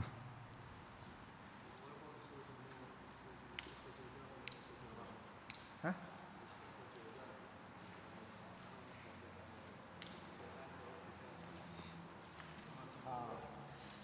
والذين كفروا أعمالهم كسراب بقيعة يحسبه الظمآن ماء حتى إذا أخرج يده لم يكد يراها ومن لم يجعل الله له نورا فما له من نور. That's the people who are dead. So, whether it's figurative speech, you mean? No, that's haqiqah, that's not figurative speech. If Allah said they did that, they wouldn't be able to because of the darknesses that they're in. That's if, la'alla, if they were to do that. It's just no majaz. The majaz in the Quran is وَاسْأَلِ الْقَرْيَةِ الَّتِي كُنَّا فِيهَا. وَاسْأَلِ الْقَرْيَةِ. Go ask the village. Do you go to the village and you speak to the village? It's figurative speech. It means go to the people of the village. Sah? And the word غائط, for example, is tajawuz. It's figurative speech for this word, but it's not for this word. Anyways, the point is, when I looked at Muhammad Amin al-Shanqiti's argument and Ibn Taymiyyah's argument, they said there is no such a thing as majaz. There is only something called uslub al-Arabi. Ibn Taymiyyah and Amin al-Shanqiti, call it uslub al-Arabi or majaz, the same thing. You just change the name from it being uslub al-Arabi into majaz and then calling it majaz. It's really not. If you look at it, the khilaf is not a lot hard. The real reason they're arguing against the Ibn Taymiyyah and Al-Amin al-Shanqiti are closing this door off is because a group of people use the concept of majaz to reject Allah's names and attributes. You see it? They said that when we read Yadullahi fawqa aydihim, Allah's hand is above their hands, and things like that, they said this is figurative speech. Allah doesn't have a hand. Are we all together, brothers? And Shaykh al-Islam Taymiyyah said that the first people who used this concept that the Quran has figurative speech and majaz, where it first came from, was not the Salaf wa hadhi al-Ummah. It wasn't the Salaf. And where did it come from? It came from the Mu'tazila. They were the ones who first brought it. They were the first ones to say that there's figurative speech and there's literal speech and this is figurative speech, and they used it as a stepping stone to reject Allah's names and attributes. Sah? So that's one of the strongest arguments of Shaykh al-Islam Taymiyyah and Ibn Are we all together? ولذلك Ibn al-Qayyim in his kitab مختصر صواعق المرسلة, he added it to one of the 5 tawaghit majaz. One of the 5 tawaghut is al-majaz. I mean, Ibn al-Qayyim, it's very hard against it. But we'll respond to it, inshallah ta'ala, and the answers that the scholars on the other side gave in response to this issue. Now, that's the issue now. Allah's names and attributes are not figurative speech and they're not majaz, they're haqiqah. Because any speech that there is a qarina meaning external evidence to divert it from its asal, it becomes a majaz. Like I just said to you right now. I said to you, I saw a lion giving a khutbah. Giving a khutbah is a qarina, diverted it from being a lion. Does that make sense? Allah's names and attributes show us that qarina that diverts it from its literal meaning. Ya ayyuhal mu'tazila. So we don't close the door of majaz, we just say that the majaz is only accepted when it has a qarina in it. And Allah's names and attributes don't. They don't have that qarina. Does that make sense? Qarina is an external evidence that diverts something from being. Are we all together? That diverts it from being its literal meaning. هيا تفضل. Yeah? هذا شيخ الإسلام تيمية and others said there's majaz. I personally believe والعلم عند الله, and I'm not just the only person who believes, other ulama, noble scholars believe it as well. They say that the majaz that Shaykh al-Islam Taymiyyah and Ibn al-Qayyim and Al-Amin al-Shanqiti and everything, it's not a big dispute on both parties. I actually don't see a big khilaf amongst them. They're all coming together as long as the majaz is, the asl is not majaz, the asl is literal speech. If I say to you, I saw a lion, you can't be like, whoa, he saw a brave man. No, it's wrong for you to think that, because I never gave you any external evidence to believe otherwise. My speech, you have to understand it at its literal meaning when I speak. But when I speak and I bring a qarina in my speech, it can't be diverted from its asal. Are we all together? But if two people are arguing, one is saying this kalam is haqiqah, it's literal, and the other one is saying it's figurative speech, the one who takes evidences and is going to be given the proof is the one who said it's asal, haqiqah. Because the asal of speech is haqiqah. The one who said figurative speech, we're going to say, show us the qarina. Where's the qarina? If we can't see any qarina there, we'll say this kalam is haqiqah, leave it alone.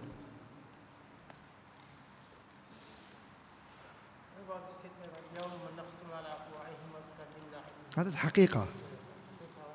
That's haqiqah. There's no qarina. What's going to... Huh? بما كانوا يكسبون. نعم حقيقة.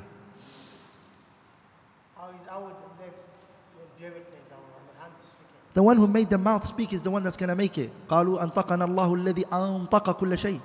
The one who made the other parts of the body speak is the one that's going to make the hands and the legs speak. That's not hard for Allah Azza wa Jalla. كن فيكون. That's literal. That's haqiqah. That's not majaz.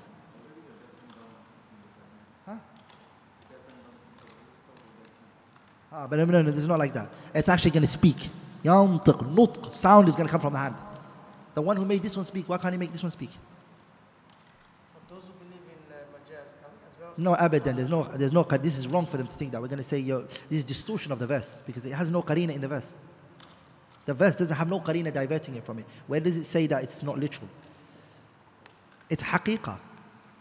The ayat are clear. Allah is saying after that, اليوم نختم على أفواههم وتكلمنا أيديهم وتشهد أرجلهم بما كانوا يكسبون. And then in another ayah, what did they say? They say in response to it, they say, لما شهدتم علينا? Why are you witnessing against us? قالوا أنطقنا الله الذي أنطق كل شيء. That's sarih, clear cut, show you that they're going to speak.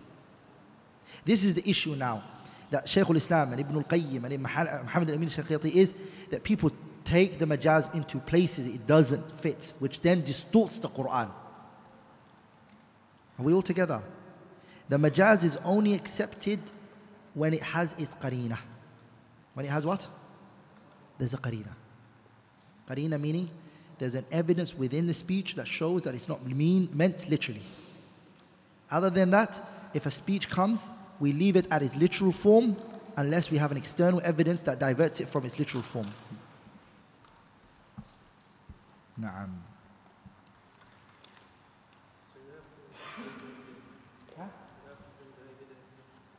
Anyone who says this speech is figurative, we're going to say, what's the delil for it being figurative speech? If you say this is figurative speech, is majaz, okay, where in the delil? Where is the evidence? Sahih? Where is the evidence that it's figurative speech? The asl there's no person you meet except that you take whatever they say to you literal. That's the asl, right? If someone says to you, brother, I'm going, you're like, figurative speech. Would you do that? It's insane for you to think that. Are you with me, brothers? You don't understand everything a person says to you. The default position is that you understand it in its literal form. Are we all together? Unless there's an external evidence within his speech that gives you an implication that it's not meant by what? Yeah? Are we all together? For example, somebody says to you, Akhi, you know my speech, take it and toss it over your shoulder. Is that figurative or is it literal? Figurative speech. Why is it figurative speech? Because words can't be tossed aslan. That's the qarina in the word. So you automatically you're going to understand it is just ignore what I said. True or false? The speech can be understood as figurative and it can be understood as literal. And the asl is that the speech is left at its literal form. ولذلك Allah's names and attributes are literal. عند أهل السنة بإجماع أهل العلم. And anyone who says Allah's characteristics and attributes are majaz, like the Asha'ira and the Maturidiyya and other groups like that, Ahlul Sunnah took them out of the fold of Ahlul Sunnah. They have nothing to do with Ahlul Sunnah. Are we all together, brothers? And the evidence to show that is, Allah Tabarak wa Ta'ala said in the Quran, وقالت اليهود يد الله مغلولة غلت أيديهم ولعنوا بما قالوا بل يداه مبسوطتان ينفق كيف يشاء. وقالت اليهود, the Jews, they said, يد الله مغلولة, Allah's hands are closed, meaning Allah is stingy. That's what they said. Allah said, غلت أيديهم, their hands are the ones that's closed and sealed, and they're the ones who are stingy, not Allah Azza wa Jalla. Now, Asha'ira and other groups will come and they will say, the hand of Allah here doesn't mean literal, it means Allah gives. It is referring to generosity. Sah?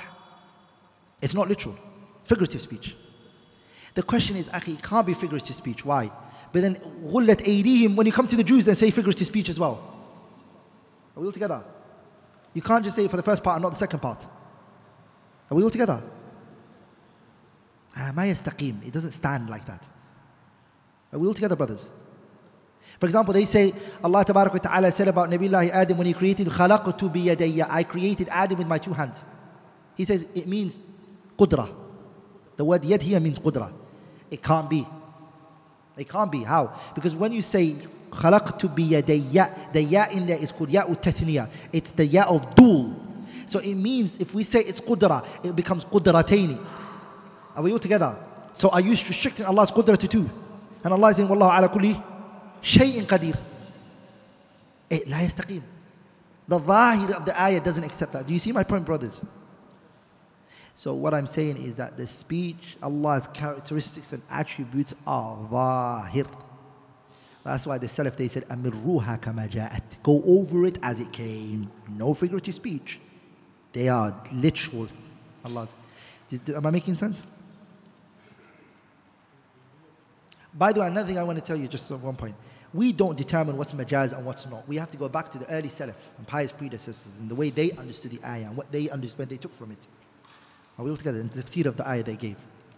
So a person can't just read the Quran and say, look, is this majaz? Yeah, it seems majaz to me. It seems majaz to me. That's wrong. Yeah, Shaykh al-Islam Taymiyyah mentions it there now.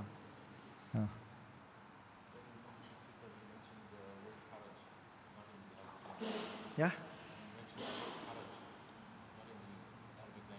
The word haraj. Yes. Not haraj. That's haraj with a ha. Haraj. Harj. Harj is the correct way. It's a lafظ كلمة حبشية. يعني القتل. It doesn't mean haraj. Haraj is different. Huh? ليس على الأعمى حرج ولا على الأعرج حرج ولا على المريض حرج. أليس هذا بالحقيقة؟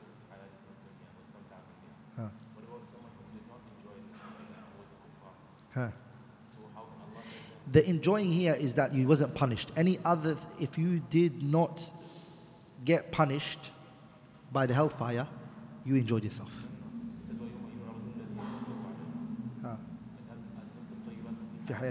So all the blessings you've taken in the dunya.